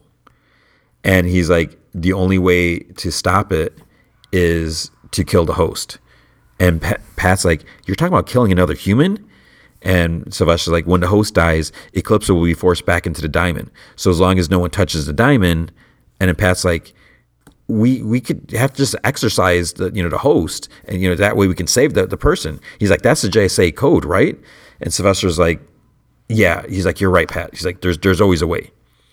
So then we're right back to the basement, and it's like weird. So they're getting ready for the storm and everything, and it's like he's not even worried about Barbara. One, she's at work, and it's like, hey, okay, she should probably be getting home, even if they weren't told to come home. But it's like he's just like in this cloud, in this daze. Mike tries turning on the heat, and then there's a knock on the door. So he goes check it out, and it's Cameron. He says that he got caught in a storm and he didn't know where else to go. So Mike's like, oh yeah, he's like, it's just like a regular normal storm. He's just like, whatever. And then Cameron's like, is Courtney here? And he's like, yeah, she's upstairs. And then he's like, what about your mom? And Mike just like looks at him, and he like doesn't really answer. So it's like, wait, what's going on here? Barbara's still in her car, and it's pouring. At this point, it's like, wait, is her phone dead? Is there no reception? It's like, why is she just sitting there? She tries opening the door to get out. It's like, okay, it's the middle of the storm, and you're going to get out of your car. And, she doesn't have an umbrella, and probably an umbrella wouldn't happen. But the door's like jammed shut because the door locked or whatever. She tries turning the key, turning over the engine. It just grinds. And then now, finally, she picks up her cell phone, and she's like holding up. There's no signal. But then you hear, hello, Barbara, from the back seat. She turns slowly, and it's Jordan, Icicle. He's like, we have a lot to catch up on, don't we? And then the camera pulls up to like above the car, like on the road, and just like ice kind of freezes out from the car. So Mike made a fire in the fireplace, and Jordan's like, oh, nice fire. It was a little more sincere than I just said it. Then Mike's like, I told you can go up and see Courtney if you want. And he's like, oh, I will. And, then he's just kind of standing back behind him, picks up like a picture of the family sitting on like an end table. He just kind of chuckles. He's like, it must be nice to be part of a family like this. And Mike's like, yeah. He's like, I'm, real close to my dad. And then he's like, are you cold? And Cameron's like, is it cold? He continues like, I lost my mother when I was 8. Then he asked me, he's like, how old are you? He's like, 15. He's like, he kind of like smirks. He's like, so you got 7 more years than I did. Oh, wait, she's your stepmom, right? I guess it won't be as hard on you. He's like, it won't be like she abandoned you. And Mike looks at him. He's like, who told you that? And Cameron's like, a friend. He's like, a friend who also told me about my father and how you ran him over and left him for dead. And Mike's like, it was an accident. He's like, I didn't mean to kill him. And he laughs. Cameron laughs. He's like, you didn't kill him. He's like, he's still here. He's with Barbara now. And Cameron's like, and I'm here with you. And he breathes out like, whoosh, and the fireplace goes out. He breathes out like some cold. So Barbara's car is like frozen outside. Like windows are frozen over, and she's like, you're dead, Jordan. She's like, you're not really here. And Jordan's like, Eclipso? He's like, no. He's like, this storm is my doing, my rebirth. And he's like, he's like, I would have protected you and Courtney from all this nonsense. She's like, but you hurt me. And he's like, so now it's time I hurt you. So this is all, because he fell in love with her. He hardly even knew her. He like had a crush on her or whatever. And plus the fact that she's married. Mike calls out to Courtney and to Pat, and Cameron's like, no one is going to help you. And then Buddy comes in, and he like barks and starts charging. And thankfully we don't see it, but Cameron just like zaps, like freezes him, like he raises his hand and freezes him. He's like, everyone in the house is going to die. Mike tries hitting him, behind with a fireplace poker, but he just like grabs it and freezes it, and so Mike has to drop it, and he just like snaps it. Jordan is still talking. Barbara's like, you're insane. And he's like, for the first time since my wife died, I was in love. And then some smoke, like, or shadows started appearing in the passenger seat, and the shade's like, he's not real. He's like, start the car. And he's like, there's nothing wrong with it. He's like, ignore the nightmare and start the car. So, she starts the engine up, and then like the ice melts, and then Shade's like, go home. But then he's like, I need Emily. And then she starts driving. So Mike is like walking away from Cameron. Cameron puts like, he like kind of blasts, he must put ice around his throat or something like that. And he's like, he tells Mike, he's like, you killed my dad, so I get to kill yours. He's like, that's only fair, right? He's like, you thought you were some kind of hero? He's like, you weren't even wanted by the JSA, just like you weren't wanted by your own mother. Courtney comes in and sees Mike like struggling on the floor and everything like that. She's like, Mike, and then she puts the staff up to him and, lights it up. And then he gets up. He's like, Courtney, look out. Cameron's here. And he's like all freaking out. And then she's like, there's no one here. And then Buddy comes running in. And, you know, then he like pets him. And she's like, where's Pat? So in the basement, Pat gets up. And there's another box. And there's so many boxes. He sees like the Starman costume in there. He picks it up. And he feels his hand. He notices like it's kind of bloody. So he puts a costume down. He goes to like a sink down in the basement, and he starts like washing it. But then you see there's someone like standing behind him. But it's like the focus is on Pat, so you can't see who's back there. Courtney's at the basement door, like trying to open it. She's like, Pat, Pat. She's like calling, and he's still trying to wash the blood off. Then we get a flashback. He's back at the JSA headquarters. Starman, Wildcat, Hourman, and Flash walk in, and they said that there was 4 of them sitting around a table, and so they need an odd number to vote and break a tie. And they talk about like the others, like Green Lantern. I forget what they say. Green Lantern. I don't know if they said Spectre, the Hawks or whatever. They couldn't stop him. And then Eclipso vowed to go after their families. So they have to do what the Shade says and kill the host. Mike's like, but kill a human? He's like, that goes against everything or Pat says, that goes against everything we stand for. And Wildcat's like, we? He's like, last time I checked. He's like, you're the mechanic. And he's just like, he's being kind of rude to him about that. And he's like, we're the ones putting on our lives at risk. And, we're the ones that have to make decisions like this that we don't want to. He's like, you're not a member. You're just Sylvester's driver. So you should just stay in your lane. And Jay's like, that's enough. And then they say that they have to do this for Rebecca. And Jay's like, we got together for justice, not vengeance. And Wildcat's like, well, I have a son. He's like, so I'm going to do what I have to protect him. And so Wildcat's like, so I say yes. So they're voting. And Jay's like, I say no. Our man doesn't want to, he's like, I don't want to do this, but, I want to protect our family. So yes. And then Jay asks Pat. Wildcat's like, he shouldn't get a vote. And Jay's like, well, he does. So Pat's like, no. He's like, we don't do this. He's like Starman says, there's always a way. So it's like 2-2. So it's down to Sylvester. And, and then he's like, it's decided. And then Sylvester says, I vote yes. And Pat's like, what? And he's like, Eclipso threatened my family too. Jay says that he's like, I won't take part of this. And he tells Pat to get the car ready. Sylvester tells him, and he's like, no. He's like, I voted now. And Sylvester's like, he's like, get the car ready. You're like, right now. So in the basement, Pat's still washing his hands. And then you hear, it'll never come off. And your children's blood will be next. So it's like somehow it's Bruce Gordon back there.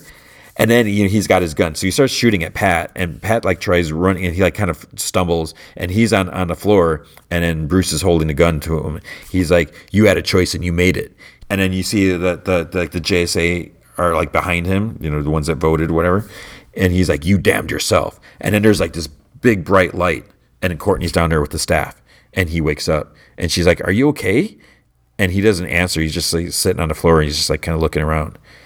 So Mike's sitting on the kitchen floor with Buddy. He's like, oh, no one's going to hurt you, whatever. He's like, I'll protect you. And then in the basement, Courtney asks, she asks him again. She's like, are you okay? And he says that I am, thanks to you. And she's like, what did you see? And he's like, a lot. He's like, Bruce Gordon. And she's like, why? She asks, she's like, what haven't you told me? And Pat's like, I never told you how the JSA really stopped Eclipso. So then we get another flashback. Pat's sitting in a car. He's outside Bruce's big house. He opens the door to get out, but then he gets back in. And then he's about to open the door again, but then Starman comes in, sits next to him. And he's like, what happened? Sylvester says, he's like, you're right. He's like, the JSA should never take a life. And Pat notices there's a couple of drops of blood, like on a star in Starman's chest. He's like, but it's too late. And he has a box. He like opens it, and you see the diamonds in there, and he closes it. He's like, we need to get this to storage. Pat tries talking to him. He's like, just drive. He's like, it's over. It's all over. So then in the present, so Pat told Courtney all this. He's like, there was no last meeting or decision to break up. He's like, everyone just drifted away after that. He's like, I kept coming around to see if any of them came to sit at the table, but they never did until the ISA formed. He's like, and that was years later. He's like, they were never the same. They were broken. He's like, that's why the ISA won at the end. He's like, killing Bruce Gordon, when they did that, it wound up killing them. And Courtney's like, we promised no more secrets. He's like, you've been lying to me for weeks. He's like, while my friends were getting hurt and almost destroyed by Eclipso. She's like, what's mom going to say? And there's silence. And he's like, she knows. And Courtney just like runs upstairs. Meanwhile, Barbara walks in. She's like, anyone, you guys here? Are you all right? So Mike's in there. He greets her. And then Courtney walks in. She's like, why did you lie to me? And then there's like arguing. The camera kind of pulls back. And, so we can't hear what they're saying and everything. Pat comes in. And outside the window, the creepy kid Eclipso, he smiles. And then he just kind of cackles.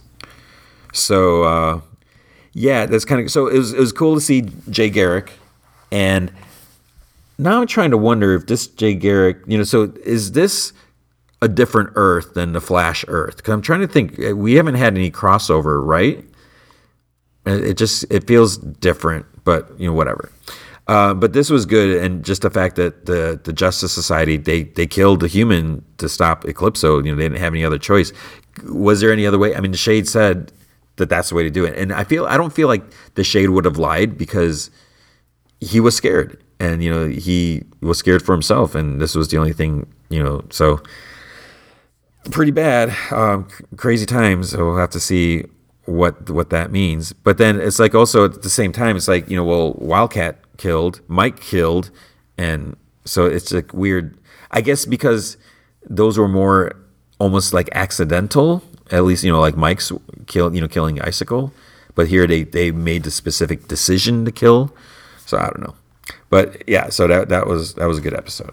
Okay, then What If, season 1, episode 9. So this is a season finale. There's supposed to be another season, but I don't know when. What if the Watcher broke his oath? So it starts off, we see a bunch of heroes in a Quinjet. We have Captain Carter, Black Widow, Agent Rumlow, other agents, whatever. They're headed to the Lemurian star boat, the ship that like Batrick took over in a Winter Soldier and Black Widow. So it's almost like the same thing. She asks Peggy, she's like, oh, do you have plans for Saturday? And she's like, no, whatever. And she's like, well, I think Bernard in accounting and, stuff like all that stuff. She jumps out of the plane, goes down there, takes out some dude. Batrick wants to fight her. Thought she was more than just a shield, all this stuff like that. And then, they're fighting and all this stuff like that. Then she's like, whoa. She's like, did you see that? It's like, is she really trying to, the made you look move or whatever? But then you see the Watcher kind of like in the clouds, like big there. Then he starts talking to her. He's like, Agent Carter, you have been chosen. So then it changes to Dairy Queen on Earth. There's a bunch of like alien ships flying outside. Ego is zapping Peter, his son, and then Star-Lord, T'Challa, flies in, grabs Peter, puts an explosive in Ego, and they fly out. Then the Watcher starts talking to Star-Lord, T'Challa, you have been chosen. We see his gauntlets being dipped into this molten metal. Tony Stark is there. It's a giant dwarf, Etri, whatever his name, and Gamora's there. So they're doing some weapon, talking about some stuff. And then Watcher shows up, and he's like talking, and then he's like, not you, Stark. And he's like, says, Gamora's been chosen. Then we see Shuri, Pepper Potts, some of the Dora Milaje. They're running because they're going to get Killmonger to try him for murder under Wakandan law. And Shuri's like, she's like, and Americans can have him after we're finished. Then the Watcher appears. Killmonger has been chosen. We see Thor fighting a bunch of Ultrons. So these are all, as you may figure or may realize, these are all different versions that we've seen in past episodes. So then we see Thor. So this is like college drunk party Thor. He's fighting a bunch of Ultron drones. He's complaining. He's like, I was supposed to go on a date. I got flowers and all stuff like that. And then Watcher's like, Thor, and he's like, have at thee. And he's like just fighting, all these drones. And he doesn't even realize the Watcher. He doesn't even hear him. So finally, the Watcher grabs him with his giant hand. He's like, you have been chosen. And Thor's like, ah! He's like screaming. And then they're suddenly all in a pub, and then Thor, like mid-scream, like stops. Doctor Strange is there also from the one episode that we saw last time. Peggy's like, she's like, I know this place. And she goes, a pub. And Strange is like, it's like, yeah, the pub facade was my idea. He's like, I read about it in your biography. So Thor's like, well, then can I have a beer? And then he gives him a beer. And he has like an Ultron head, and he like kind of slams it on the bar. And Killmonger just kind of looks at it. So it's like, okay, what's going to happen there? Gamora, she's, you hear like Baker, she's like, send me back now, and just like that. The lights go dim for a second, and the Watcher is there. And T'Challa's like, come on. He's like, get a new trick, man. And he tells them, the Watcher tells them that they've been chosen for a mission that is highly dangerous and absolutely necessary for the continuation of life as they know it. So he said, first I scoured eternity for one true hero. Then, he saw the bigger picture. This mission requires a team, the perfect combination of skills and experience that alone will triumph. Peggy and Gamora, they basically say, it's like, so you kidnapped us from across the galaxy to save the universe? And he's like, not exactly. He's like, it's more complicated than that. Steven says, he's like, you aren't just our best hope for saving one universe. And the Watcher's like, you're our last hope to save all of them. He's like, you are the guardians of the multiverse, which sounds cheesy when you put it that way. Thor finishes beer. He's like, Loki put you up to this, right? He's like, I don't have time for his pranks. He's like, my Lady Jane needs me. So he's about to walk out the door, and Strange is like, I wouldn't do that. And then he opens the door, and he almost gets sucked into, there's like this bright like vortex outside. So they kind of see this, and Peggy's like, we're in. And he's like, mind telling us what we're up against? So the Watcher says that their worlds are currently under attack, or soon will be under attack, by Ultron, an artificial intelligence elevated to the level of cosmic being thanks to an enhanced synthetic body and the power of the Infinity Stones. So they feel like the only way to stop him is to separate his body from the stones. So as they're like talking to Thor's like, is there any intergalactic Chinese food delivery, whatever? He's like, because my stomach is getting rumbly. So they're talking about all these plans and everything like that. And then Thor is like, how would they even destroy the stones after they separate them? Gamora pulls out this big, huge thing. And it's like the Infinity Crusher. It's designed to disintegrate each stone into nothing. So I think that's what they might have been working on when the Watcher got her. And so she maybe melted down the gauntlet into this huge thing. So they have to find a place to track Ultron's attention. Strange is, so they're like in a universe where I guess there is no life or something like that. So, yeah, okay, that makes sense. So Strange is setting up these protective spells. And at one point, like his right hand kind of turns squid-like, and he has to like fight it back. And Captain Carter, she's like, "Can I ask?" She's like, "What happened to you?" And he's like, "Oh, the same thing that happened to you." He's like, "Love." And she's like, "I assume you know the Captain Carter in your universe." And he's like, "Oh no, it's Captain America." He's like, "In my universe, Steve Rogers received a serum." And she's like, that would be a sight to see. Killmonger, he has the Ultron head, and he's kind of like fiddling around with it. And then, Gamora is like by Thor. She's like, do you trust him? He's like, I trust everyone. So they're getting ready to fight. Doctor Strange proposes a toast. So he makes a tray of drinks, whatever. He starts talking about how they're going to be facing death and their bravery and, nothing that's, he's saying all this stuff. And it's just like kind of bringing them all down. They're like, oh crap.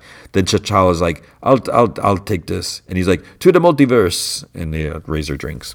Then Ultron senses like, there is life in this universe. So he cracks his way through. Strange enhances them all with like protection spells. So they have like the yellow light symbol things around them. Thor, he's like, oh, I'll handle him. He's going to fight him directly. And Peggy's like, that's not part of the plan. So he like blasts him with, lightning, whatever. And it does nothing. So then Ultron just like zaps like the crop of cliffside, whatever they're standing on. It just like collapses and they're buried. He's like, oh, I didn't think it would be that easy. But they bust through the rubble. They start, fighting him again, and because they don't even have a scratch because of the protection spells. So and then Strange like makes a bunch of Mjolnirs or start like hitting Ultron from all sides and everything like to distract him. Agent Carter flies into him, Star-Lord's carrying her, lets her go. She goes flying into him with the shield. Star-Lord then zips by. He manages to steal one of the stones. He takes the Soul Stone. And then he's about to, or Ultron's like, oh, you have a bunch of, I'm going to bring out my own toys. But then he realizes, like, what happened to my stone? He's like, he realizes the Soul Stone's gone. Then Doctor Strange makes a bunch of zombies fall on him, so they can like kind of get away. And then Ultron like momentarily faces zombie Scarlet Witch. She tries blasting him, but like, nothing happens. So they arrive by the others. Peggy throws the Soul Stone to Gamora, but then Wasteland Black Widow, whatever you want to call her, she zips by in her motorcycle, grabs it. Guns are drawn, everything like that. And Peggy tells him to stand down. She's like, this is Natasha Romanoff.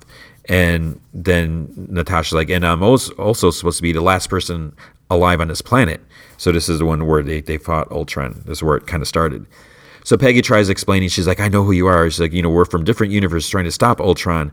And then Natasha just like cocks her gun. She's like, okay, that's crazy.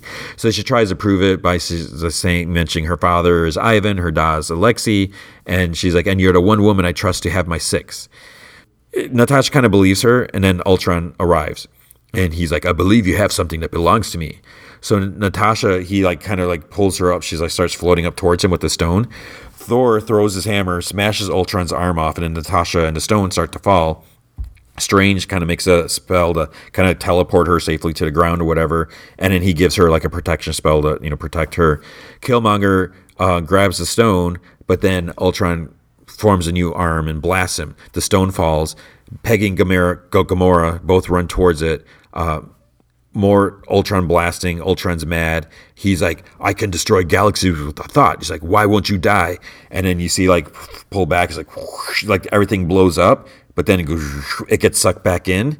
And Doctor Strange, he like takes the big explosion in his hand and like swallows it. And Ultron's like, wait, what?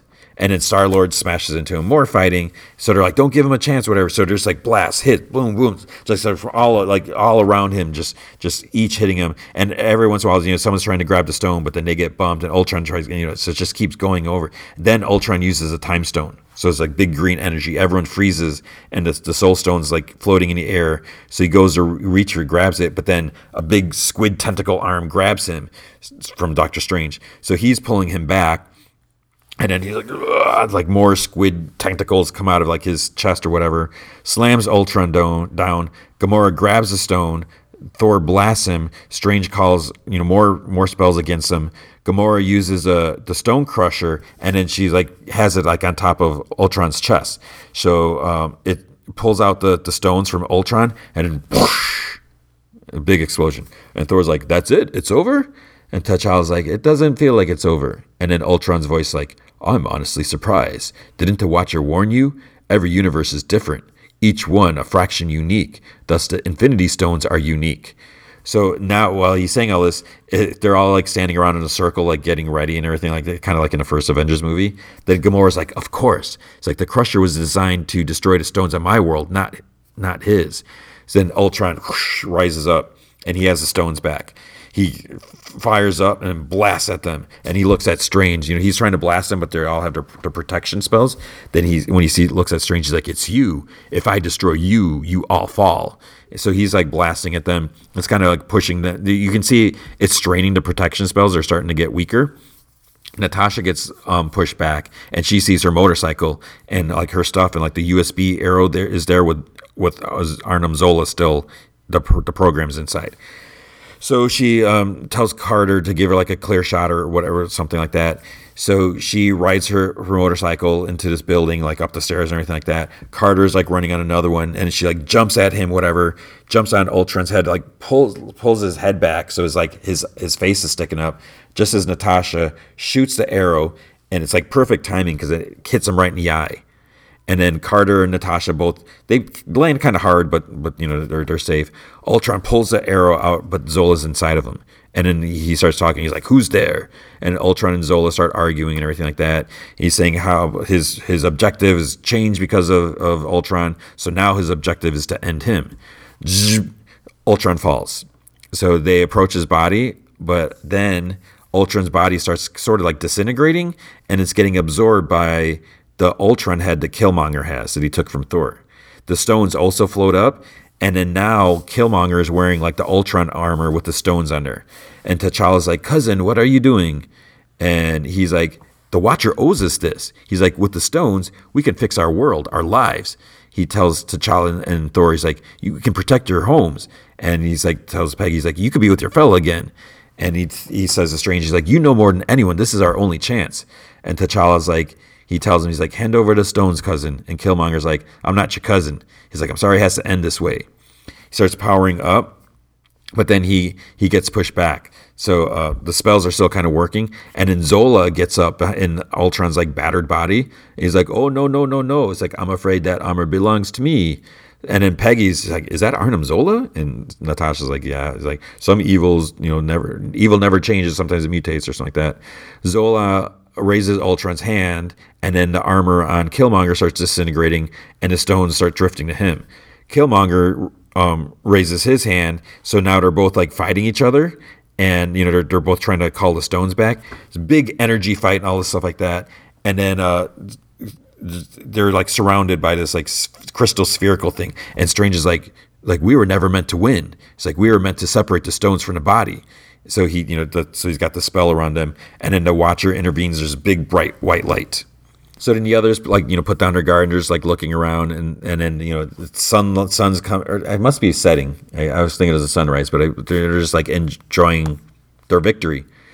So then we see Strange is holding Zola and Killmonger locked in a battle in the crystal sphere. It's like the size of like a softball or something like that.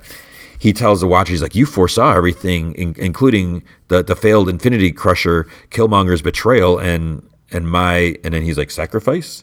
He's like, well, sacrifice would mean, you have something to lose. The Watcher's like, well, someone needs to tend to them. If that pocket dimension cracks, if they escape, and Strange is like, I'll watch. And he's like, I have nothing but time.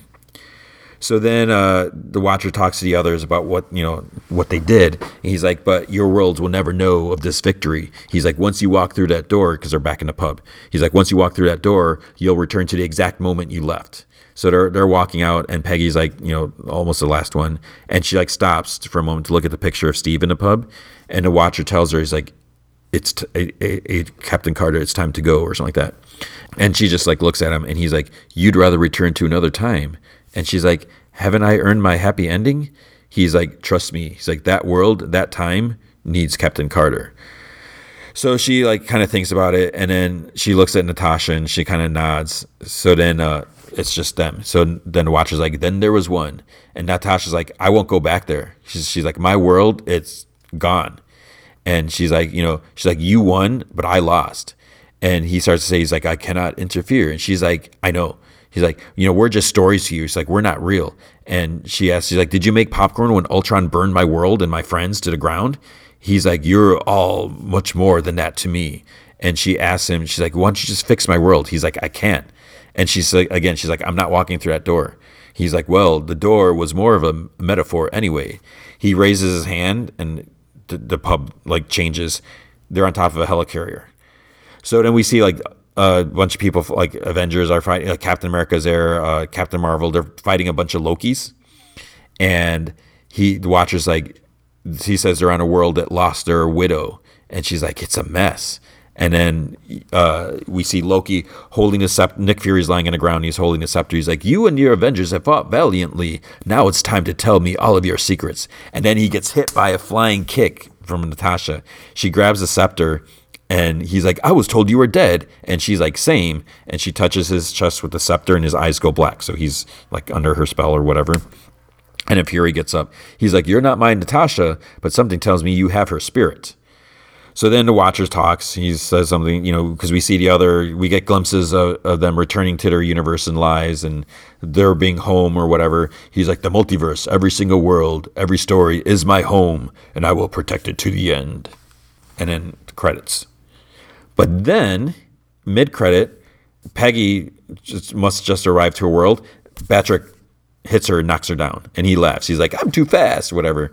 And she gives him this look, like she's about to get up, whatever. But then he gets zapped by Natasha from behind. And Natasha's like, don't tell me he was your type? And Peggy gets up and hugs her. She's like, I've never been so happy to see you. Natasha's like, did you hit your head or something? And she's like, a few times, actually.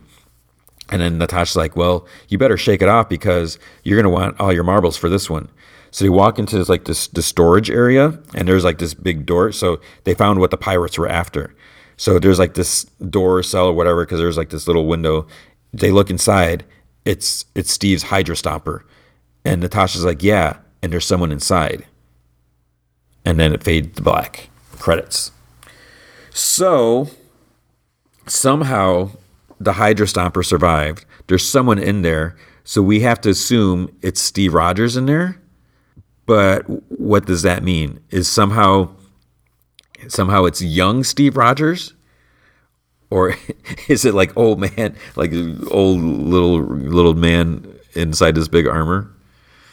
I don't remember how it ended, because I think So maybe we'll get a sequel. I don't know if we'll get a sequel to this, but it was a good episode. So it was a little weird because, it does feel like it's the end because it pulled characters from all like the whole season and it kind of put them together and it kind of wraps things up with that watcher interfering so soon. So yeah, even though, this was whatever, the ninth episode, all that, but it's like he interfered already. But that's okay because it establishes that, okay, maybe he's not really that creepy of a guy, that, he does care about, the worlds and everything like that. So it was a good season. But now we have no Marvel content until, I guess for about a month, maybe a month and a week till November. I forget I don't think it's the 6th, whatever. But Hawkeye will be out next month. So we'll have to wait for that. But it was a good season of What If. I wasn't super crazy about it, but this was a good episode, just pulling everything together. I don't know about these characters specifically being like the chosen ones, like these are the best of the best. Okay, but that's fine. So it was a good show, good season.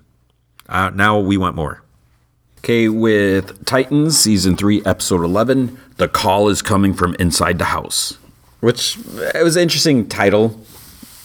Okay, anyways, it starts off with John. I'm done with Jonathan Crane, Scarecrow. It starts with him. So he's in Wayne Manor, and he starts listening. He's listening to like his computer, Alexa, or whatever.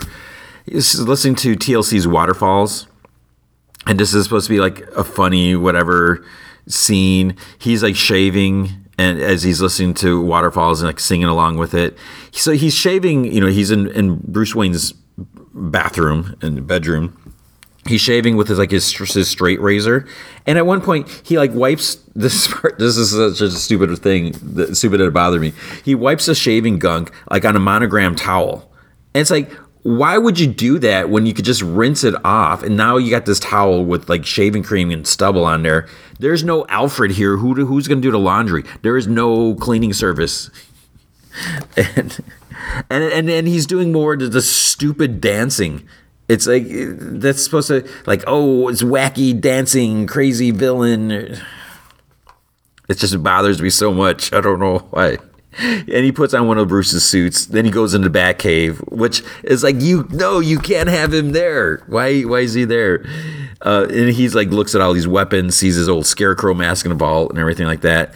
And for some reason, it's like the computer is following his every command.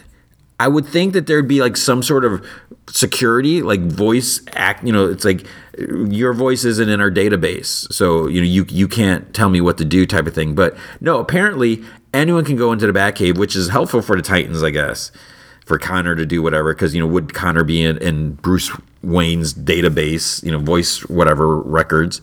But Scarecrow can just like, hey, give me this. Are there any files on villains or something like that? So he asks for a dossier and high-level villains. Is there a file named Crane, Jonathan, a.k.a. Scarecrow? Affirmative. So then he asks the computer to play the file. So it's an addendum file. Bruce Wayne's talking.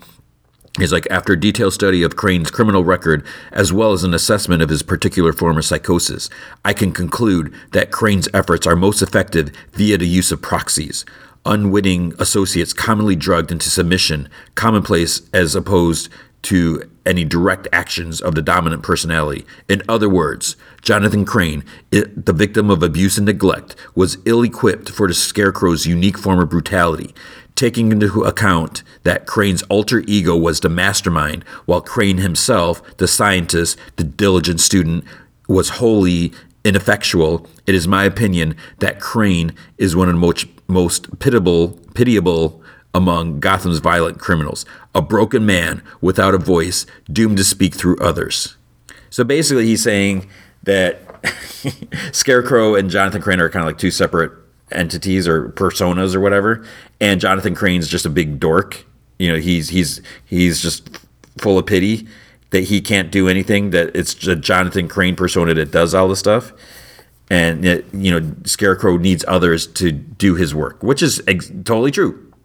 And he's just sitting there listening to this. It's like, oh snap, he told you and he's not even there to tell you. Jason, meanwhile, is lying in bed. Then a door slams open. Crane busts in. He's like what the F, And he's like, I know what your problem is. And he's like, you're scared. And Jason's like, no, I'm not. And he like jumps on, Jason's bed. He's with his shoes. It's like, come on, man. So they argue and stuff like that. He says Jason's terrified of everything in the house. He's still judging him. He'll never be good enough. And Crane says that, that he'll never be good enough for Bruce Wayne. So he tells him to get his lazy butt out of bed. They have work to do. It's like the next step, they have to get rid of public enemy number one, Nightwing. And Crane says that they're going to have to give the people what they want. He's like, he can be a homicidal maniac. They don't care as long as they think that he's on their side. Connor is fiddling with this radio, shortwave radio, trying to, get a hold, see if he can make contact with anyone or hear anything.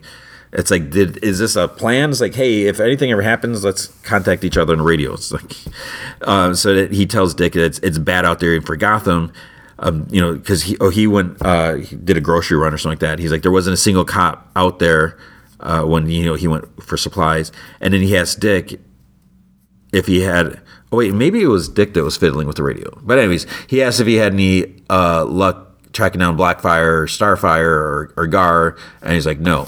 So the internet's down, cell phones are down, police scanners must have switched to an encrypted frequency. Connor asks him how long he thinks that the cops have been working with Crane. He's like, I don't know. Then you hear Red Hood's voice on the radio. He's like, hello, Gotham. Actually, no, it was like a video. So then they're watching this video of him. And he's like, I'm coming to you from the most exclusive spot in town, the Batcave. So again, this is just like really dangerous stuff, territory that they're treading on. So Dick and Connor just like look at each other. Jason continues. And so it's like being broadcast everywhere. Like Tim's like out in the street. He sees the message. And Jason's like, for too long, the city has been at the mercy of criminals. And I'm not just talking about Penguin and Riddler and the Joker, the ones who pretend to help but make things worse. And then he says, like, Batman turned Gotham into carnage. There's a new savior in town. So the first thing he's going to do is burn the truth. And he's like, hear me, Nightwing. And he tells him to meet him at Nightwing. He's like, you know the place or whatever. So Connor wants to go back to Wayne Manor. And Dick's like, that's what Jason wants us to do. And he tells Connor, he's like, okay, you stay here. And he's not really happy with that. But he says, he'll be right back or whatever. He's going to go like the Wayne Enterprises to try to hack into the system through, one of Bruce's computers like that, through like the back door. And Connor's like, Blackfire was shot. He's like, I'm not just going to sit here and do nothing. And Dick's like, the best chance at connecting with Blackfire is through the radio. So he's like, I need you to be here in case they call. So Tim, he's walking down the street, and then it's like someone's like watching him from a rooftop because when he goes to look, there's like a bus drives by and then the person's gone. So it looked like maybe it was Donna. So he goes over to it's like actually it was like a parking garage. So he goes up to the top, and there's no one there. But then someone grabs him from behind, and it is Donna. So he laughs. He's like, "Oh, you're alive," or whatever. He's like, "Miss Todd," or whatever. He's like, "Oh," he's like, "Donna." He corrects himself, and then she's like, "They just let you out of the hospital?" And he's like, "I let myself out." He's like, "When I woke up, there was no one there."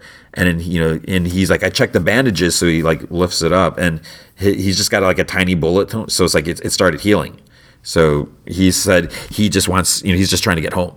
And then she says she heard that the Titans might be holed up in Chinatown. He's like, that's where I'm from. She's like, Gotham City, like fate or whatever, bringing them together. So they're going to head over there. Rachel asks Gar if he has any idea how to find the others. And he's like, no. So I guess they don't have a plan for the radio. He's like, maybe it's for the best. He's like, we might be safer on our own. And he's like, things have gotten bad. The whole city thinks it's our fault. And he talks about, Jason's miraculous rebirth. And, no one's talking about it, the fact that he came back. And he said, he started looking through Bruce's journal and he found a symbol and some stuff. And like mentioned of the Lazarus pit. So he thought that might be the key to everything. So he like draws this symbol like on the wall, and I think he used Cheese Whiz because it looked like that's what it is. So Rachel used her power or whatever, and it kind of like retraces a symbol and stuff like that. And she's like, I know where to find it. So somehow the symbol and her power is like spoke to her. I don't know. Corey's standing on the street by that general store that she showed up at when she was like in one of her sleeping trances when she drove there. There's like this huge line. Prices are being jacked up. There's this woman with a baby, needs medicine for a baby, and she doesn't have enough money, and the guy's just yelling at her. People behind her are yelling at her to get out of the line or whatever. Then we see Dick. He goes to Wayne Enterprises. He does a retinal scan to enter an office. So I'm assuming it's Bruce's office. He goes to computer. and it's one of those computers that are like completely see-through, which would just be that would seem like it'd be weird. Like if I was staring at my screen and I could see the whole room beyond, maybe if it, I guess it would be, I guess whatever.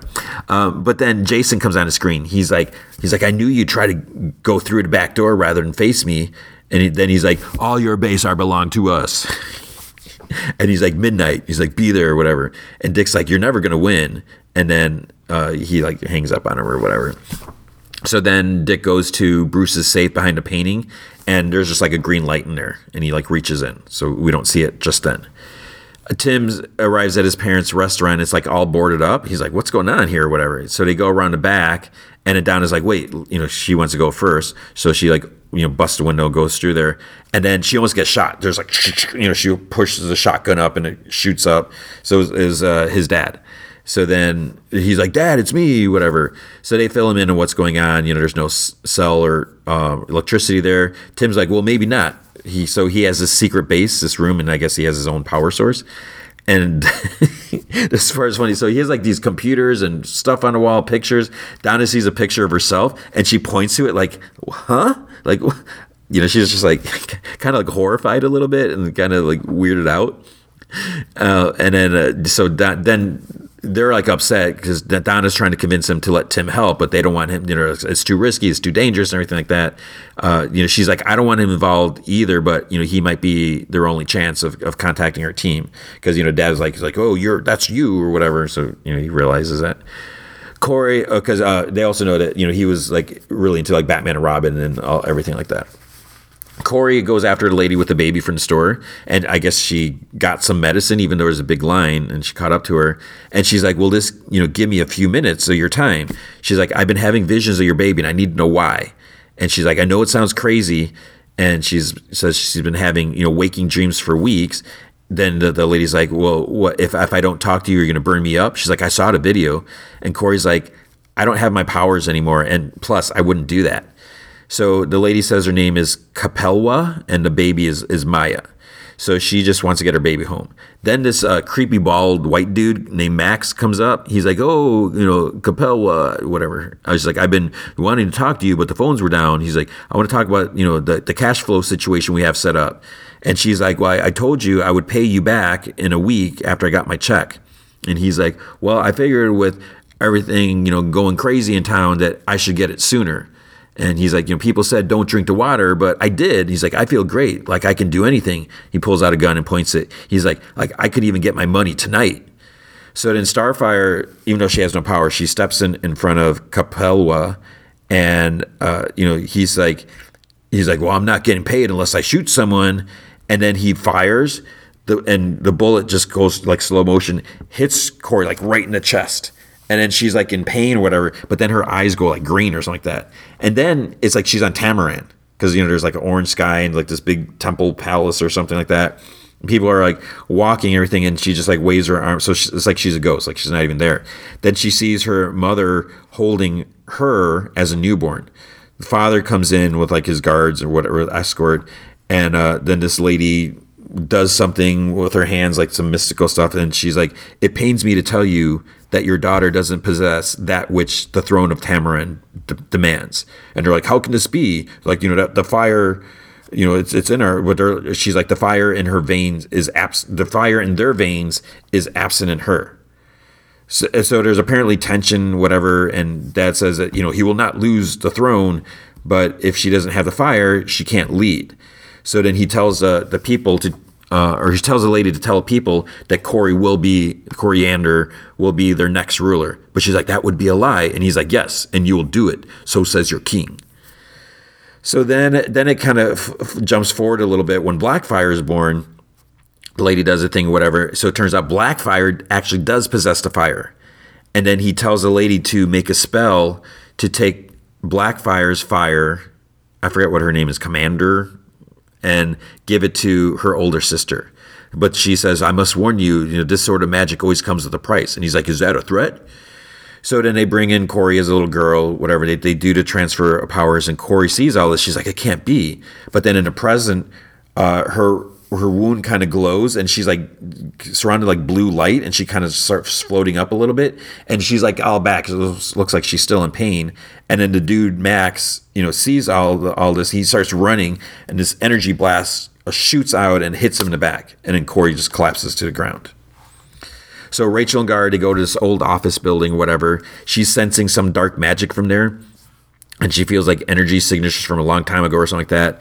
And then this metal cabinet slides over in this one room. So I don't know if she did that. It wasn't really clear to me. And there's like this big hole in the wall. So they go inside and it's like pitch black.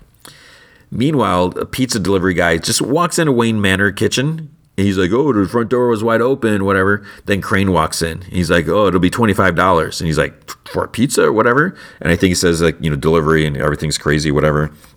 Crane's reaching, he's like, oh, I don't have my wallet on me or whatever. So he goes out the door, comes back through the other one, whack, smacks him in the head with a meat tenderizer.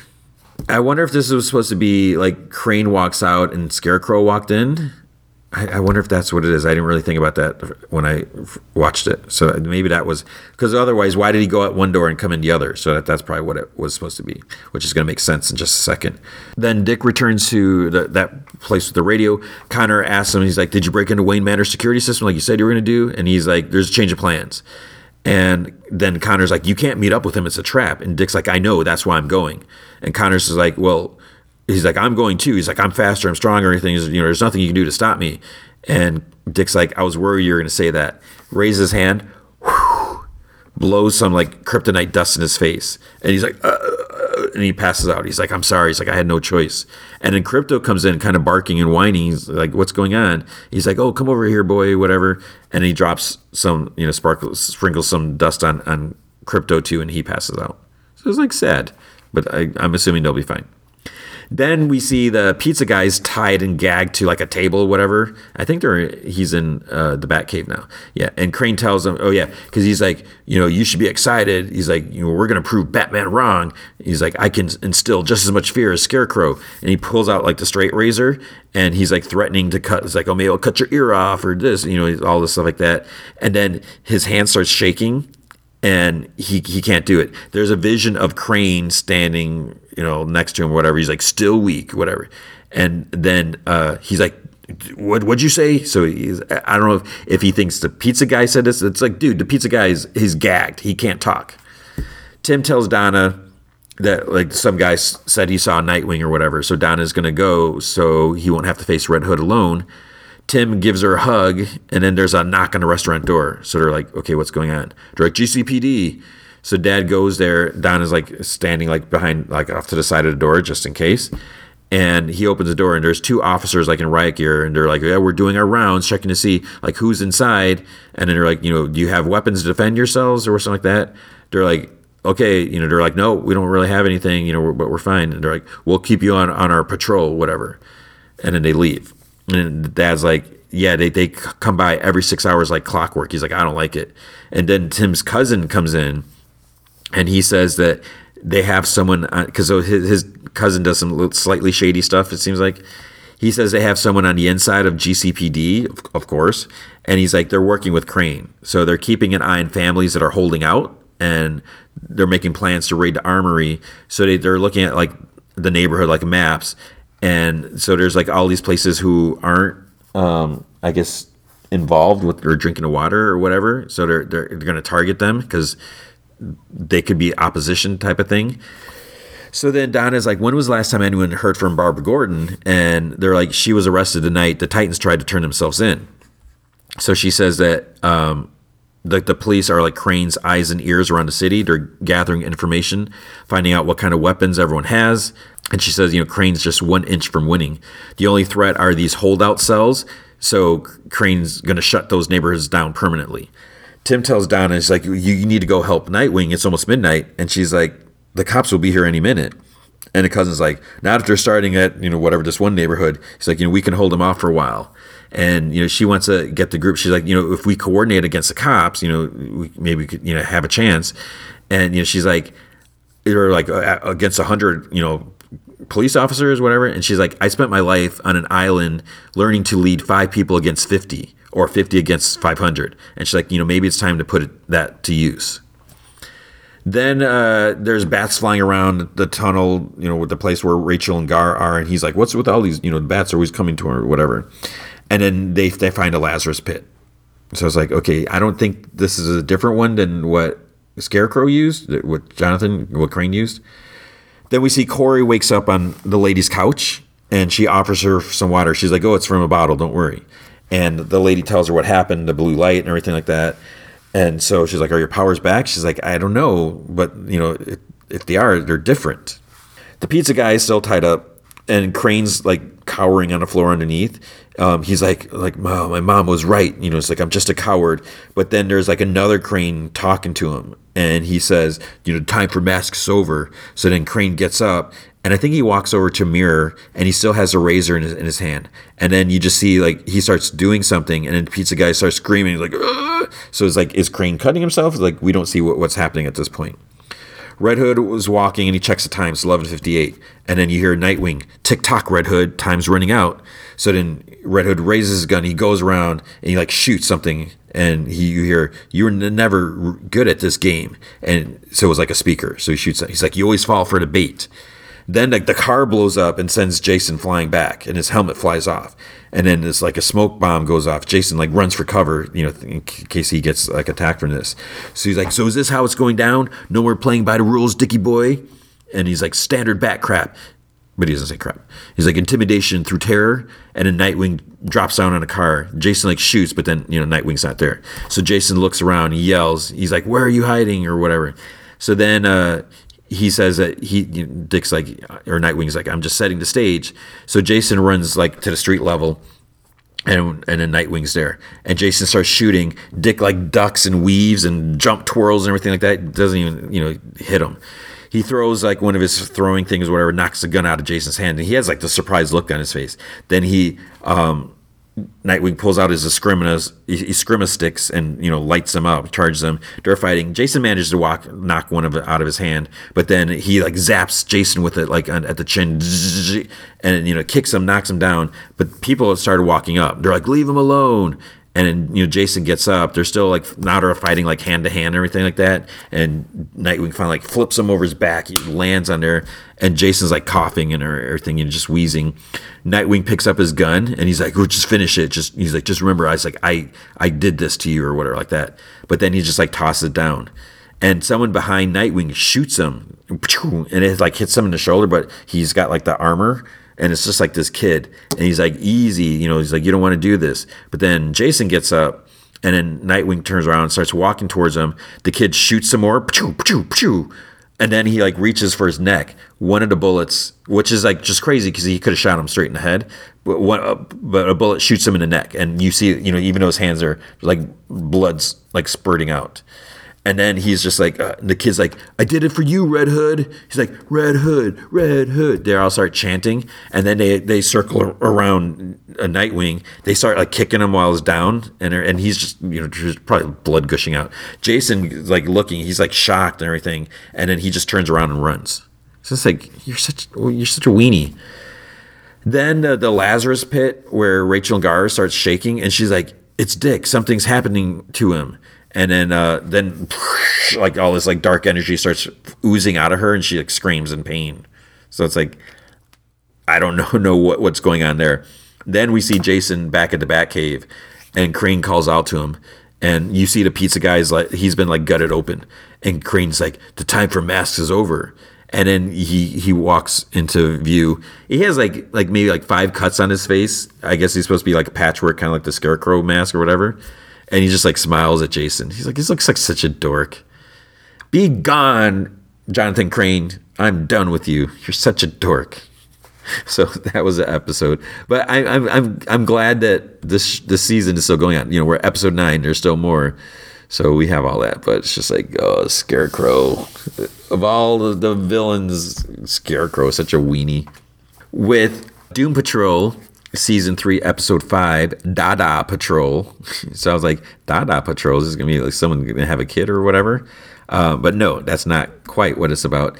It starts off with like the Kids from Yesterday by My Chemical Romance is playing. You see like the Nile Scarecrow's like smoking from the night before. So Jane's actually listening to My Chemical Romance. She's in bed.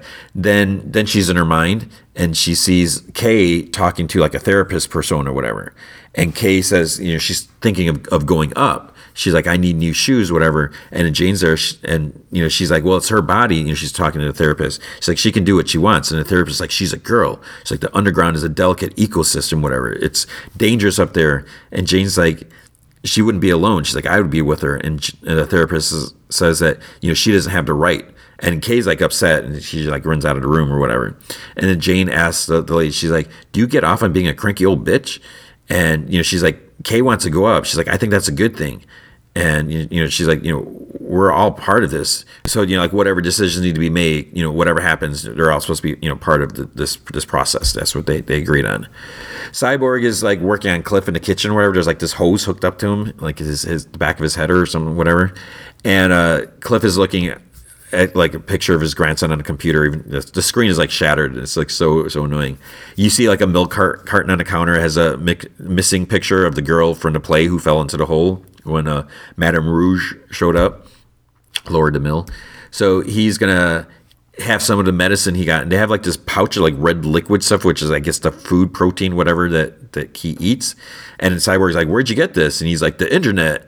And then this like pop up of like this buxom girl pops up, and I don't know if it's a porn thing or like a gambling thing or whatever. So he's like, oh yeah. He's like, I'll take some of that. And he goes to click, and Cyborg's like, whoa. He's like, rule number 1 on the internet, don't click the pop-ups. And then so he says he's reading the pill bottle. He's like, oh, it looks like he should show some improvement in a couple months according to this. And then he's like, couple months, but then Grid boots up, so Cyborg's back online. So instead of blue, his chest and his eye are red. He's like, booyah. He's like, I'll be right back, whatever. And Cliff's like, he's like, a couple months. So he takes the pills, and because there's like a funnel attached to the end of the hose, so he like puts in the food liquid stuff, and then he like sprinkles in some pills, and then he sprinkles in some more. So I guess he's that dumb because he figures if the pills are going to take a couple months or whatever, why not just take more pills at once, and that's going to make cure him faster. I was like, how can he be that incredibly stupid? It doesn't work that way. So Vic is talking to his dad, and he's like, yeah, I didn't want my son going around without any way to protect himself. And Vic's like, well, what about Star Labs? And Silas says that he disabled their tracking and surveillance protocol, so it'll be their secret. And Vic's like, is that a good idea? And he's kind of silent. And then he's like, I'm sorry, son. He's like, that's not a word I really used before, but I never wanted to be the kind of dad who pushes his son down some preconceived path. And he's like, Cyborg wasn't meant to be a way to reinvent you. And Vic's like, yeah, I know. He's like, I appreciate what you did and what you're doing. And then his dad gets this other call. He's like, I got to take this call or whatever. He's like, we'll talk later. So then Vic like catches a look at himself in the mirror, and he's just like kind of stares at himself. So there's all this stuff about, he could have had synthetic skin instead of the cyborg stuff, but whatever. Rita is in like a hazmat suit in Larry's room checking out his stomach, and she's like, yeah, there's no sign of a bump or blemish or anything like that. And he's like, well, maybe it's a side effect of the zombie thing. And she's like, oh, I'd rather not use or think about the Z word and stuff like that. And she's like, but this must mean you're not dying. And then he's like back looking in the mirror, and she notices like his head's like pulsing under his bandage, and she's like, don't panic, but and then he like looks, he's like, what is that or whatever. She's like, well, it's obviously not a tumor because tumors don't move, but they're both kind of freaking as it's moving or whatever. Then Madame Rouge, because she's listed as that in the closed captioning now, which is weird because I don't think she was before. She like knocks on the door or whatever. She's like, team meeting in 3 minutes. And Rita goes up to like the door, and she's like yelling, even though she's like gone from the hallway. She's like, you can't call a team meeting. You're not a team leader, and we're not even a team. So then they're all downstairs, like in the study, sitting on like the sofas, and just standing or sitting there quietly. Then and Larry's like touching his head, like feeling it, and Jane looks at it, gives him a word. It's like, what are you doing? Just rubbing your head. And then this was funny. So then Jane says to her, she's like, "Hey, Doctor Who," because she was on Doctor Who, so it's funny. She's like, "Hey, Doctor Who." She's like, "Did you get us all in here so we can watch you do your kegels, or do you actually have something to say?" Cliff like chuckles when she says that. Rouge is like, "The next time you have a question, young lady, I suggest you raise your hand." And she asked them if they remembered the ant farm that they were in the jailbreak that they orchestrated there. And Cliff's like, "Yeah." And then she picks up a teacup and throws it against the wall. And she's like, "Of course." So she's constantly breaking her teacups. She's like, "That's why I'm here." And so she says that they freed those insidious cutthroat terrorists, the Sisterhood of Dada.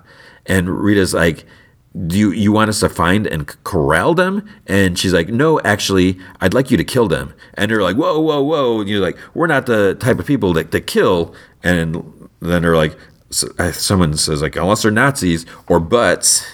Larry says that, he's like, "I was a prisoner at Ant Farm." He's like, "We all were, and we're not bad people." And Cyborg's like, "What the heck is the Sisterhood of Dada?" And Rita's like, "Oh, it's just this insufferable thing the French came up with so they could make crude nudie films and call it art." And Rouge shows them Exhibit A, left from behind after their jailbreak. So written on his wall, it says, "The eternal flatulation is coming." And then Jane and Cliff start making fart noises and laughing because they're like immature. Rouge continues, she tries ignoring it. She says the insignia is also found in Prague, Mumbai, Wellington, and Kuala Lumpur, and dozens of other cities around the globe. So evidence of a global conspiracy. And then she has Jones' journal. It shows that they were tracked down. They were found, and Vic's like, "Oh, that's pretty close to us." Cliff starts looking at other pictures. He's like, "Why does this one say join us?" And Rouge is like, "Oh, it's probably nothing." And she thinks that something big and bad is coming. That must be why she came there. And Larry's like, "You don't want to do this yourself because," and she's like, "They'd spot me a mile off, right?" So they sit back and they're like, ah. And she's like, "Fine." It's like, "If you don't want to dirty your hands, all I ask is for you to observe and report." And Cyborg's like, "How do you expect us to do that?" And she's like, "Well, they said join us, so join, infiltrate." Then Jane raises her hand, which is kind of funny because that's what she told her to do. Rouge looks at her. She's like, "Yes." And Jane's like, "If we do this, will you go away forever?" And Cliff's like, "Ooh." And she looks off and she's like, "Yeah, probably." And Jane's like, "Cool." And Larry's like, "I'm down." So they all get up. And Rouge tells Rita, she's like, "You come with me." And then Rita gets up. She's like, "You're not team leader." So she's really bothered by that. So Madame Rouge shows Rita the film, the weird dancing film thing, whatever. Rita's like watching off to the side in a glass cabinet. She's like, "That's you." And Rita's like, "I knew it." She's like, "Rita Farr, world-renowned time traveler." She's like, "It's true." So she's like really excited. And she's like, "I wait till I tell Larry." But Rouge is like, so she doesn't know what to say. So they're in a bus. Larry's driving, and then Cliff's like on the window. It was just kind of like fogged over. He draws a rocket ship, if you know what I'm talking about. And he's like giggling, and they're like, "What's going on with you?" And then Cliff asks Vic, he's like, "Is it just me, or are you extra shiny today?" And he's like trying to touch him, and he's like, "I was skeptical about the pills." And Jane's like, "What pills?" And Vic's like, "How many did you take?" And he's like, "You don't want to know." And Vic's like, "Those are dopamine simulators." And then Cliff like tries to boop him on the nose. He's like, "Don't touch me," or whatever. Then Cliff yells out to Larry, who's driving. He's like, "Hey, you got a huge neck zick." So he like goes up. He's like, Jane's like, "Pop it, pop it, pop." And then Larry's like trying to stop him, driving all over. They kind of go off the road a little bit, but luckily they don't hit any trees. They get out, and it's like super foggy there. And Vic's, he's like, "Oh, grid signal just got lost," or whatever. So he's like, "This must be the Sisterhood." And then Cliff just runs off, and Vic's like he goes after him. Then Jane tells Larry, she's like, someone should stay with the bus. And she's basically saying that he's useless without the negative spirit. Because he's like, "I'm not just you." He's like, "Well, maybe you're right. Maybe someone should stay here." So Rita and Rouge are like drinking and talking. She talks about her mother and stuff like that. Rouge mentions the letter that Niles wrote some years ago. So she hands it to Rita, lets her read it. And like all the bad stuff that she's saying, and she doesn't even read the whole thing. She's like, "Oh, pish posh." She's like, "Who knows what drove that evil or despicable man to write those words," or something like that. And then Rouge admits that she's like, "I don't know what the Dada will have in store for the others." They're drinking some more, and then Rita shows her And because then Rouge is like, plus is like, even if we did know, it's like, I have no way to get out of here. I'm stuck here. And then she's like, oh, it's about that. So then Rita goes to like this box on the mantle and pulls out the little device, the piece that she broke off. And so, but then the scene changes. So it's like, oh, is she going to be pissed that she, broke the time machine, whatever? Cliff is still giggling, he's going through the woods, and then this like bike comes by and it's covered by like this talking clear glob of slime or whatever. And he's like, what? Then he sees like this ice cream truck and like the ice cream lady is just like sleeping behind the wheel. And then he goes to the back, he kind of rips open the door and there's like this big vortex and this lady kind of kind of comes forward. Jane is like out looking for Cliff. Then she hears Hammerhead calling her name. And then through the mist, she finds this candy store and she goes inside. And she also hears Pretty Polly and it's like someone else is yelling. And then a lady inside asks her to close the door so that, she's like, they can't harm you here or whatever. So they're actually in this lady's head. She said that she separated Jane from the others along with Kay. Kay sitting at a table eating a bunch of like sweet stuff. So she introduces herself. She's Shelley Byron, also known as The Fog. And Jane's like, oh, you must be with the Sisterhood. And Jane says, she's like, I want to join the Sisterhood. They're talking and stuff like that. And then Jane's like, no, I was like, I'm serious. And then The Fog's like, all right, answer me this. Who are you, Jane?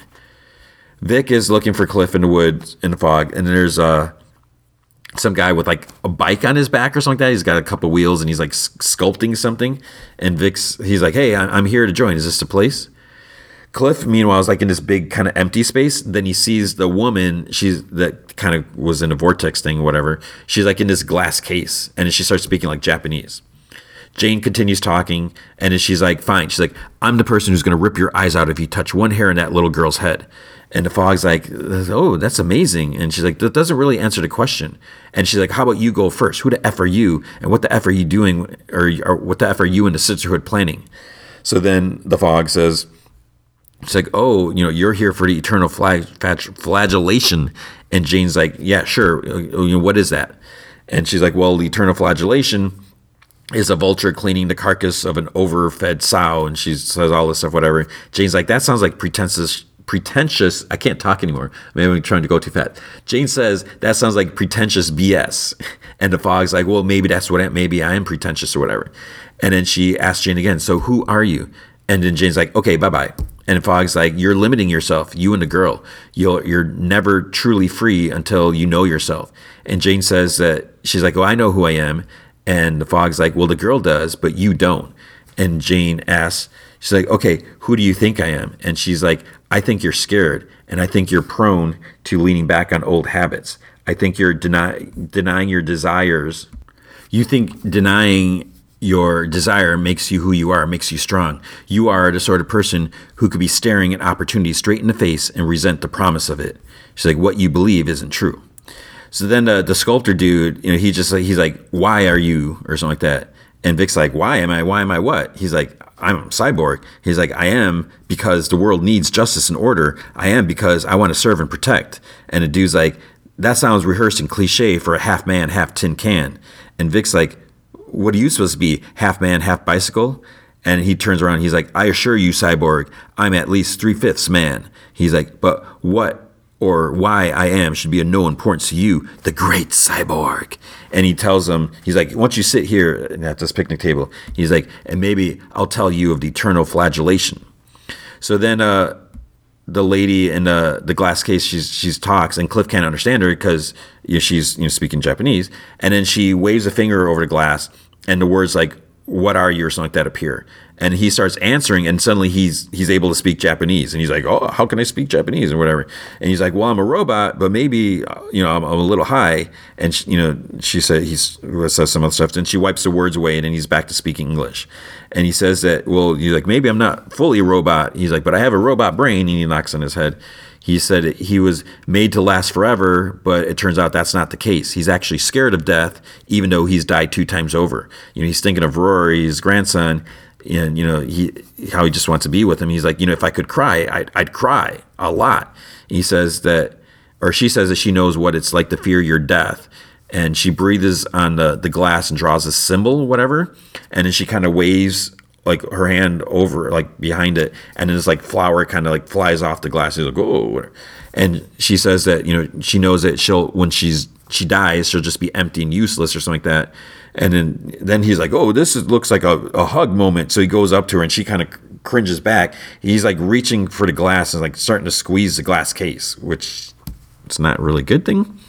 Larry's on the bus. He wonders like what the bump on him is, and then a soldier like walks by, and into what he's like, and he's kind of like muttering something, and then this other soldier walks by, just like mumbling, just saying like random words, and then this dude comes by in a suit, and it's his son Paul, and so his son is like old, and he like runs after him. He's like, Paul, what are you doing here? And he goes into the woods after him.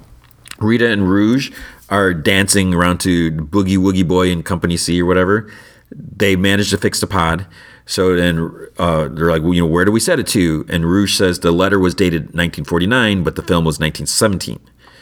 Back at the candy shop, the Fogg gives Kay more sweets, and she gives Jane like this ice cream float. She just pushes it aside, and she's like, what's with the treats? And Fogg says, she doesn't remember why she built this place.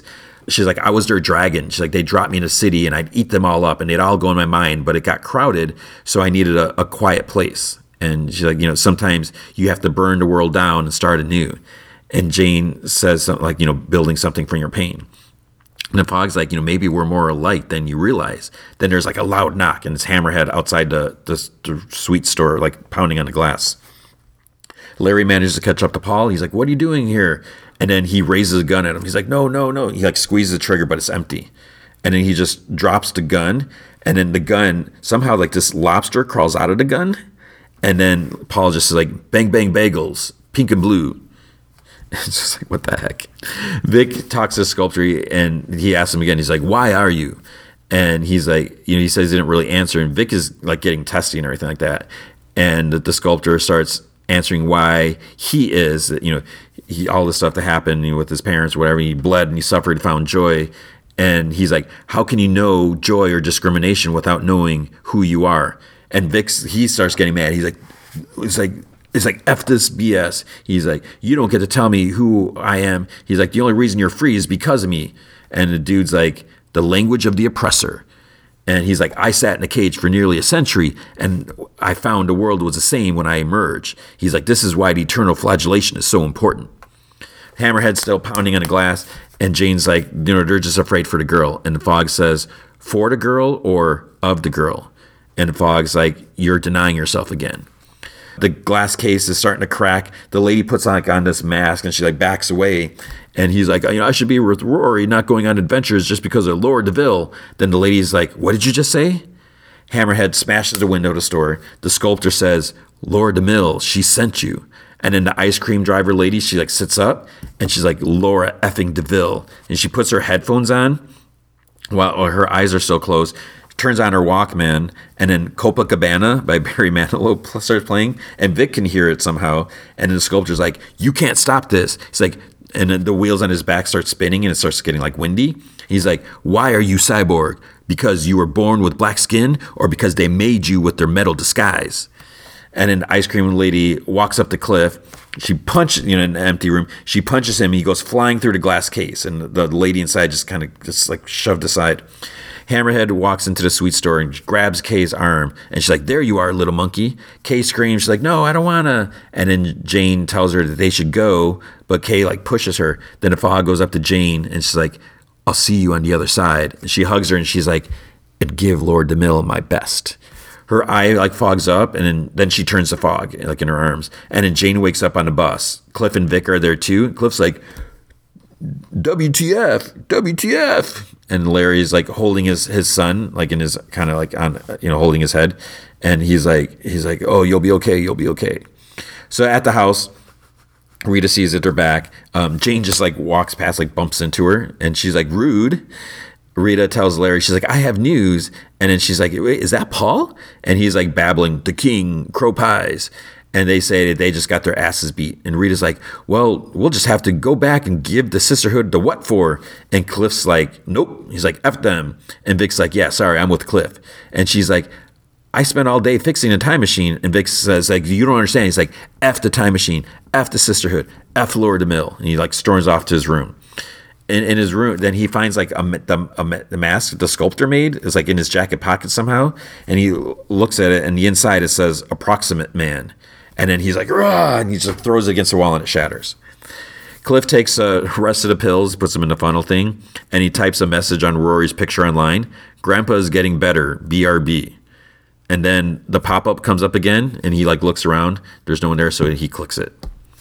Jane tries going to her room, and then the therapist, Hammerhead, and I don't know if it's Pretty Polly, they're there. They're like, oh, we're just keeping an eye on the girl. And she's like, okay. And then she goes to the door, but then they move. They're like, you can't go inside. She's like, maybe give her some space. And Jane's like, what happened to we're all in this together? She's like, she's just throwing a tantrum. That's what kids do.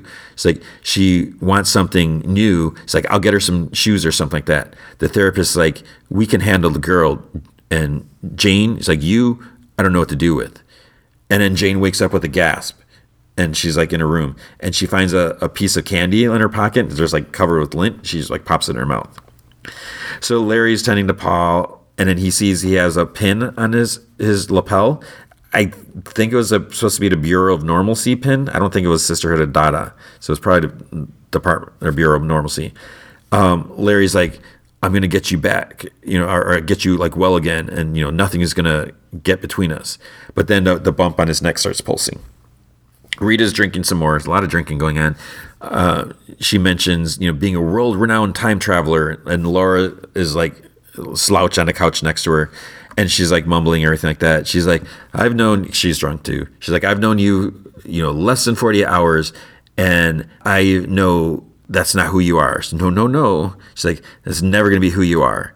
And Rita, she's just sitting there, and she sees like the key thing on the shelf, so she grabs it, goes down in the basement, puts a note in her pocket, whatever, finishes her drink, throws a glass on the floor. She's like, I guess this is it. Goes into the pods, starts fiddling with the switches, whatever, hits a button.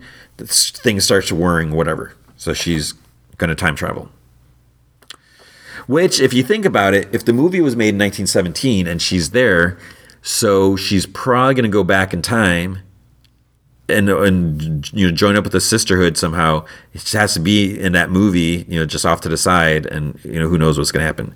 But my thing would be like, man, if I'm in this time machine, how do I know that I'm going to be able to get back to the right time, to the right time and place?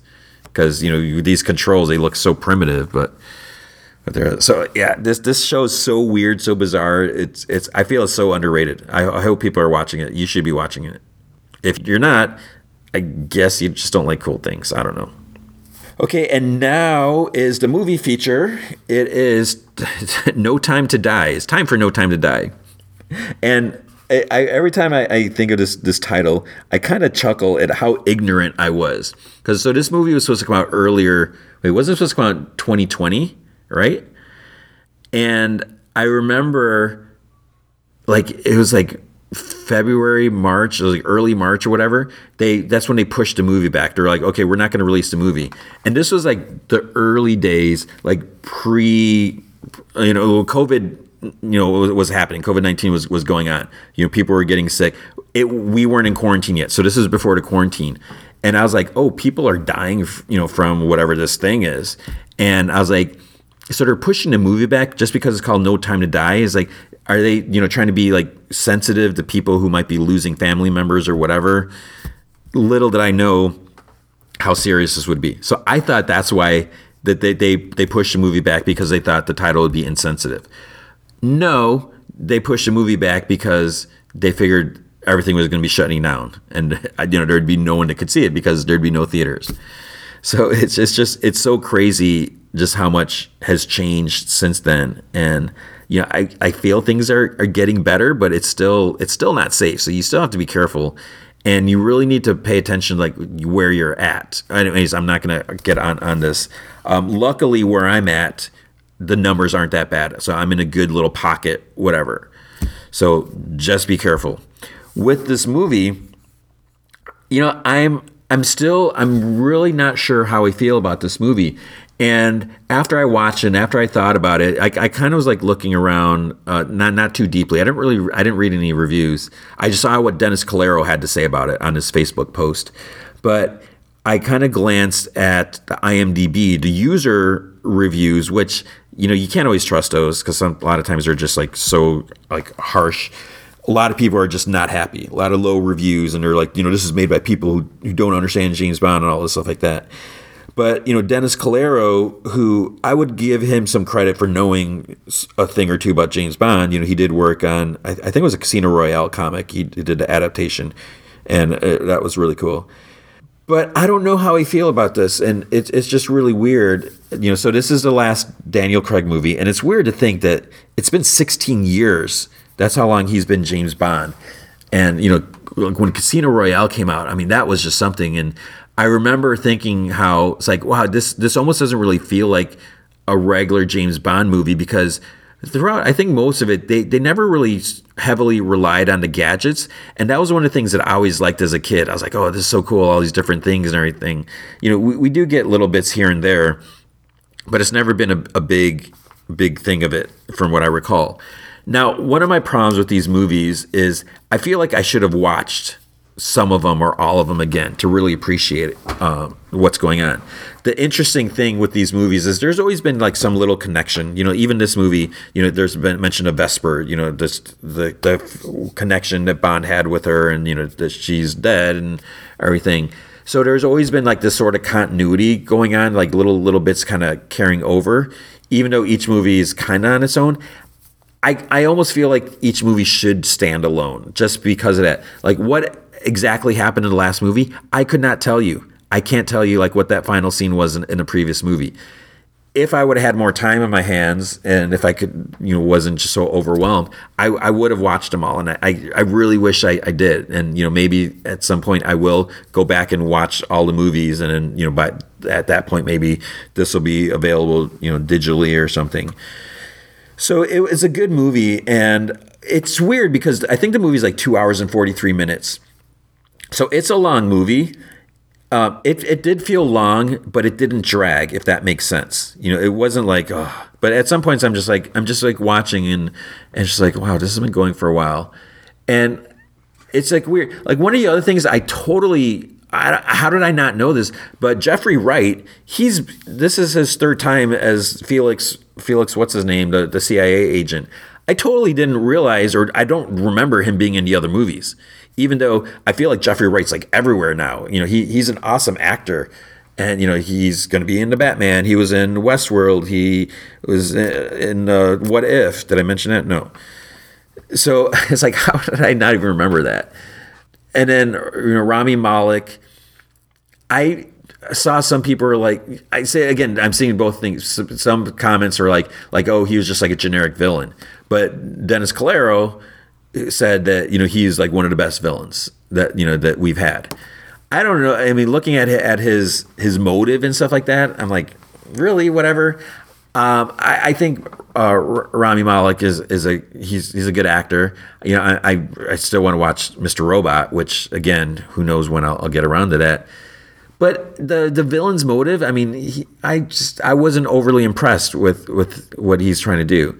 So one of the hook, what's going on here is M had secretly made this like weapon, kind of like crazy illegal, not illegal, but it's a weapon like with nanobots that can target a person by their DNA.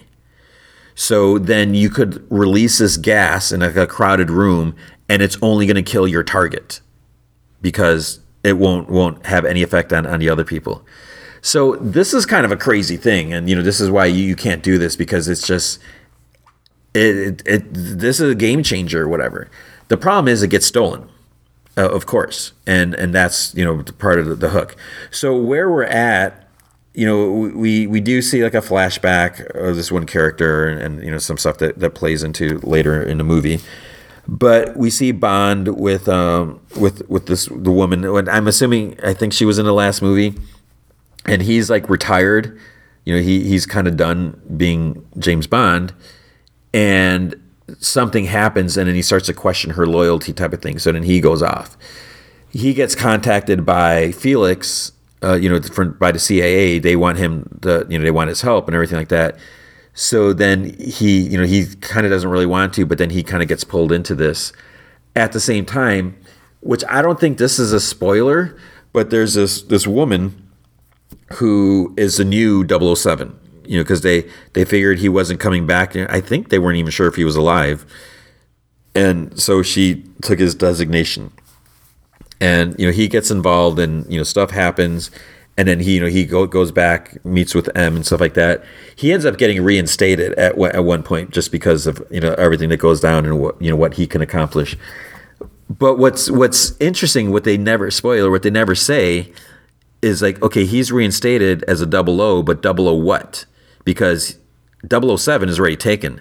And that's something she's asking. She's like, what designation did you give him? What do you have? But they never say. At one point, she asked permission for James to get 007 again. But then where does that leave her? Now, here's the other question, because, when we're talking about who's going to be the next 007, everyone's like, Idris Elba. It should be Idris Elba. It's like, Idris Elba's awesome. Idris Elba shouldn't do anything. Weren't people saying Idris Elba should be Doctor Who? I feel like that would have been, a comment. It's like, everyone's like, okay, we want a black actor. There's more than one black. Idris Elba isn't the only black actor. He's great. He's awesome. There are other people. Not to say anything about my age, but Idris Elba isn't getting any younger. One of the reasons Daniel Craig is, the movies are very taxing, and that's what he doesn't want to do anymore. He got injured before, so I don't know how Idris Elba would feel about trying to jump into a how many movies would he be able to do or want to do? So it's like, no, it should be someone else. But if you want to get edgy and do the whole whatever diversity, this or that, this woman, you could have a female black 007, and that would blow people's minds. She establishes herself. She does some cool stuff. She could carry her, the franchise forward. The problem is she's not James Bond. Because I'm sure some people were like, why not change it to Jane Bond? Like they did with, isn't that what they did with Salt with Angelina Jolie, where they made the character female instead of male? I never saw that movie. I've been wanting to. So I don't know what they're gonna do, because I think at the end, I didn't say for the credits because there was supposedly no end credit scene, but I think at the very end it says James Bond will return. So really, okay. So who, what are they gonna do? And are they just gonna reboot everything? How are they gonna continue? What's gonna happen? So we'll have to wait and see what they do, and I'm not going to really dwell on that part. But with this movie, in some ways, it kind of didn't really feel like a James Bond movie, and again, there's less reliance on all the gadget stuff.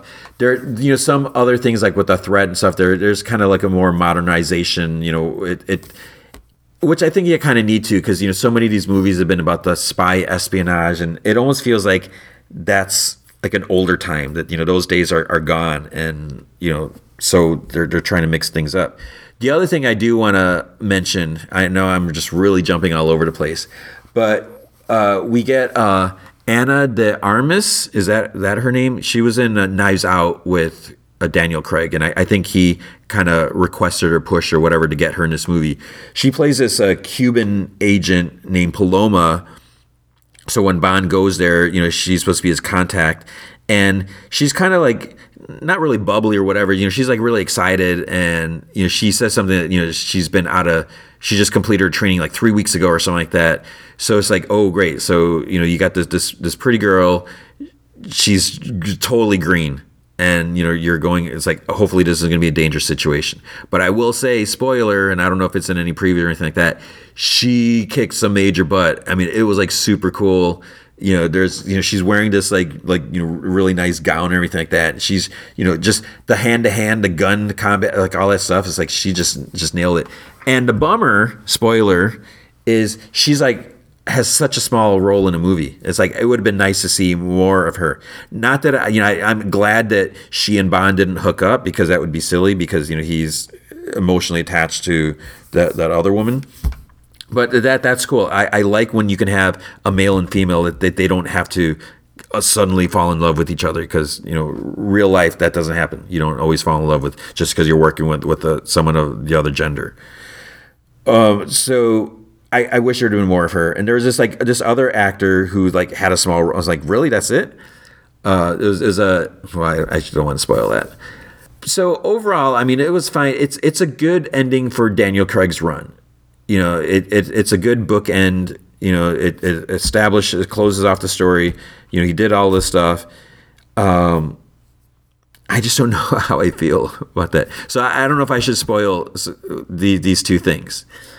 I think that's pretty much all I have to say. So why don't I give you like 2 minutes. 2 minutes of spoilers. So you could I hate to say it, you could probably stop here, look at the time codes. You know, you'll see when this segment's over. I'm not going to say anything more about the movie. You know, it is good. You should watch it. You know, if you watched the other ones, you definitely need to see this for the closure and the conclusion. And Daniel Craig is just really good and everything like that. But spoiler time. Okay, so I'm assuming maybe 2 minutes. I'm going to give myself 2 minutes and then jump into the outro. Okay, first big crazy bold thing that they do. Hopefully you're avoiding spoilers. You don't want to hear this. Bond ends up having a kid.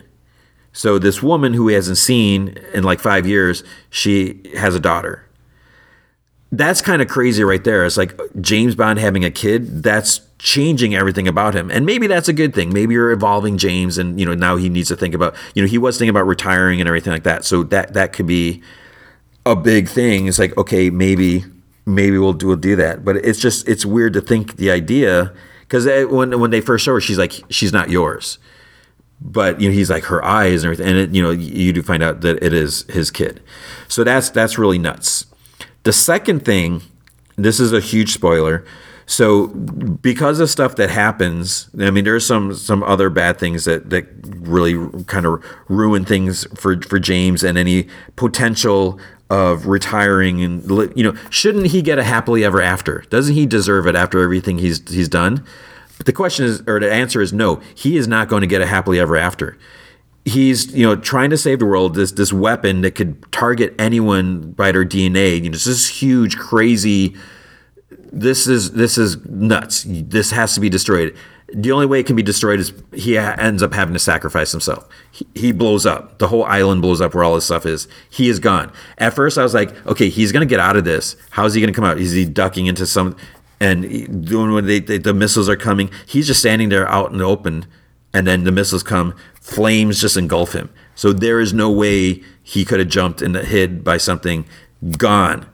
They did that. They wiped him out. There's a scene after it, but it's like, that's crazy bold, and you shouldn't show. I think you shouldn't show either of those. Each one should be on its own. And I'm out of time. That was my 2 minutes. So bold moves there, but like the second thing, I don't feel like that's something that we should see. You know, even I don't think we should ever get to that point. Just in the, I don't care if you tell 100 James Bond stories, 100 James Bond movie, I don't feel we should ever see that unless you're saying, okay, that's it.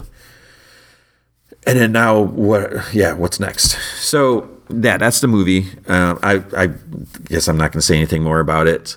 But like I said, so I did enjoy it. It is good. I'm just a little like scratching my head. It's like, you know, that's kind of interesting. Some interesting decision, but it is good. You know, again, why just do the same thing over and over again? You know, why not mix it up a little bit? So that's fine.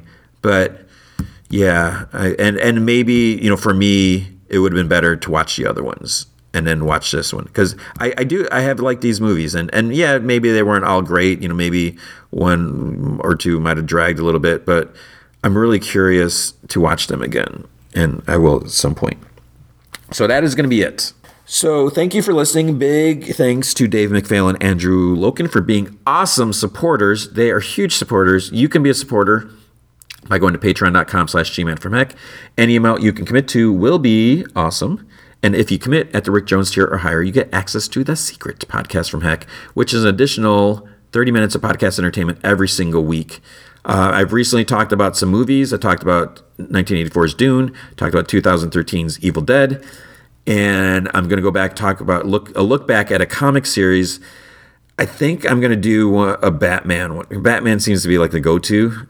So the question is, what Batman story should I look at? So I have one that I'm going to start, and I don't know how this is going to go. So we'll see, and you'll find out what that is in a couple days. You can see that. As far as next week is going to be Halloween Kills. So I'm excited to see that. You will be able to watch that on streaming through Peacock. I would assume you'd have to do like the Peacock Premium. I don't know if you have to pay. I don't know if you can watch it like in the free Peacock with ads. I mean, don't do that, man. I can't imagine watching a movie with ads. And I know that's how it is, like when you watch on TV or whatever. But it's like that shouldn't be.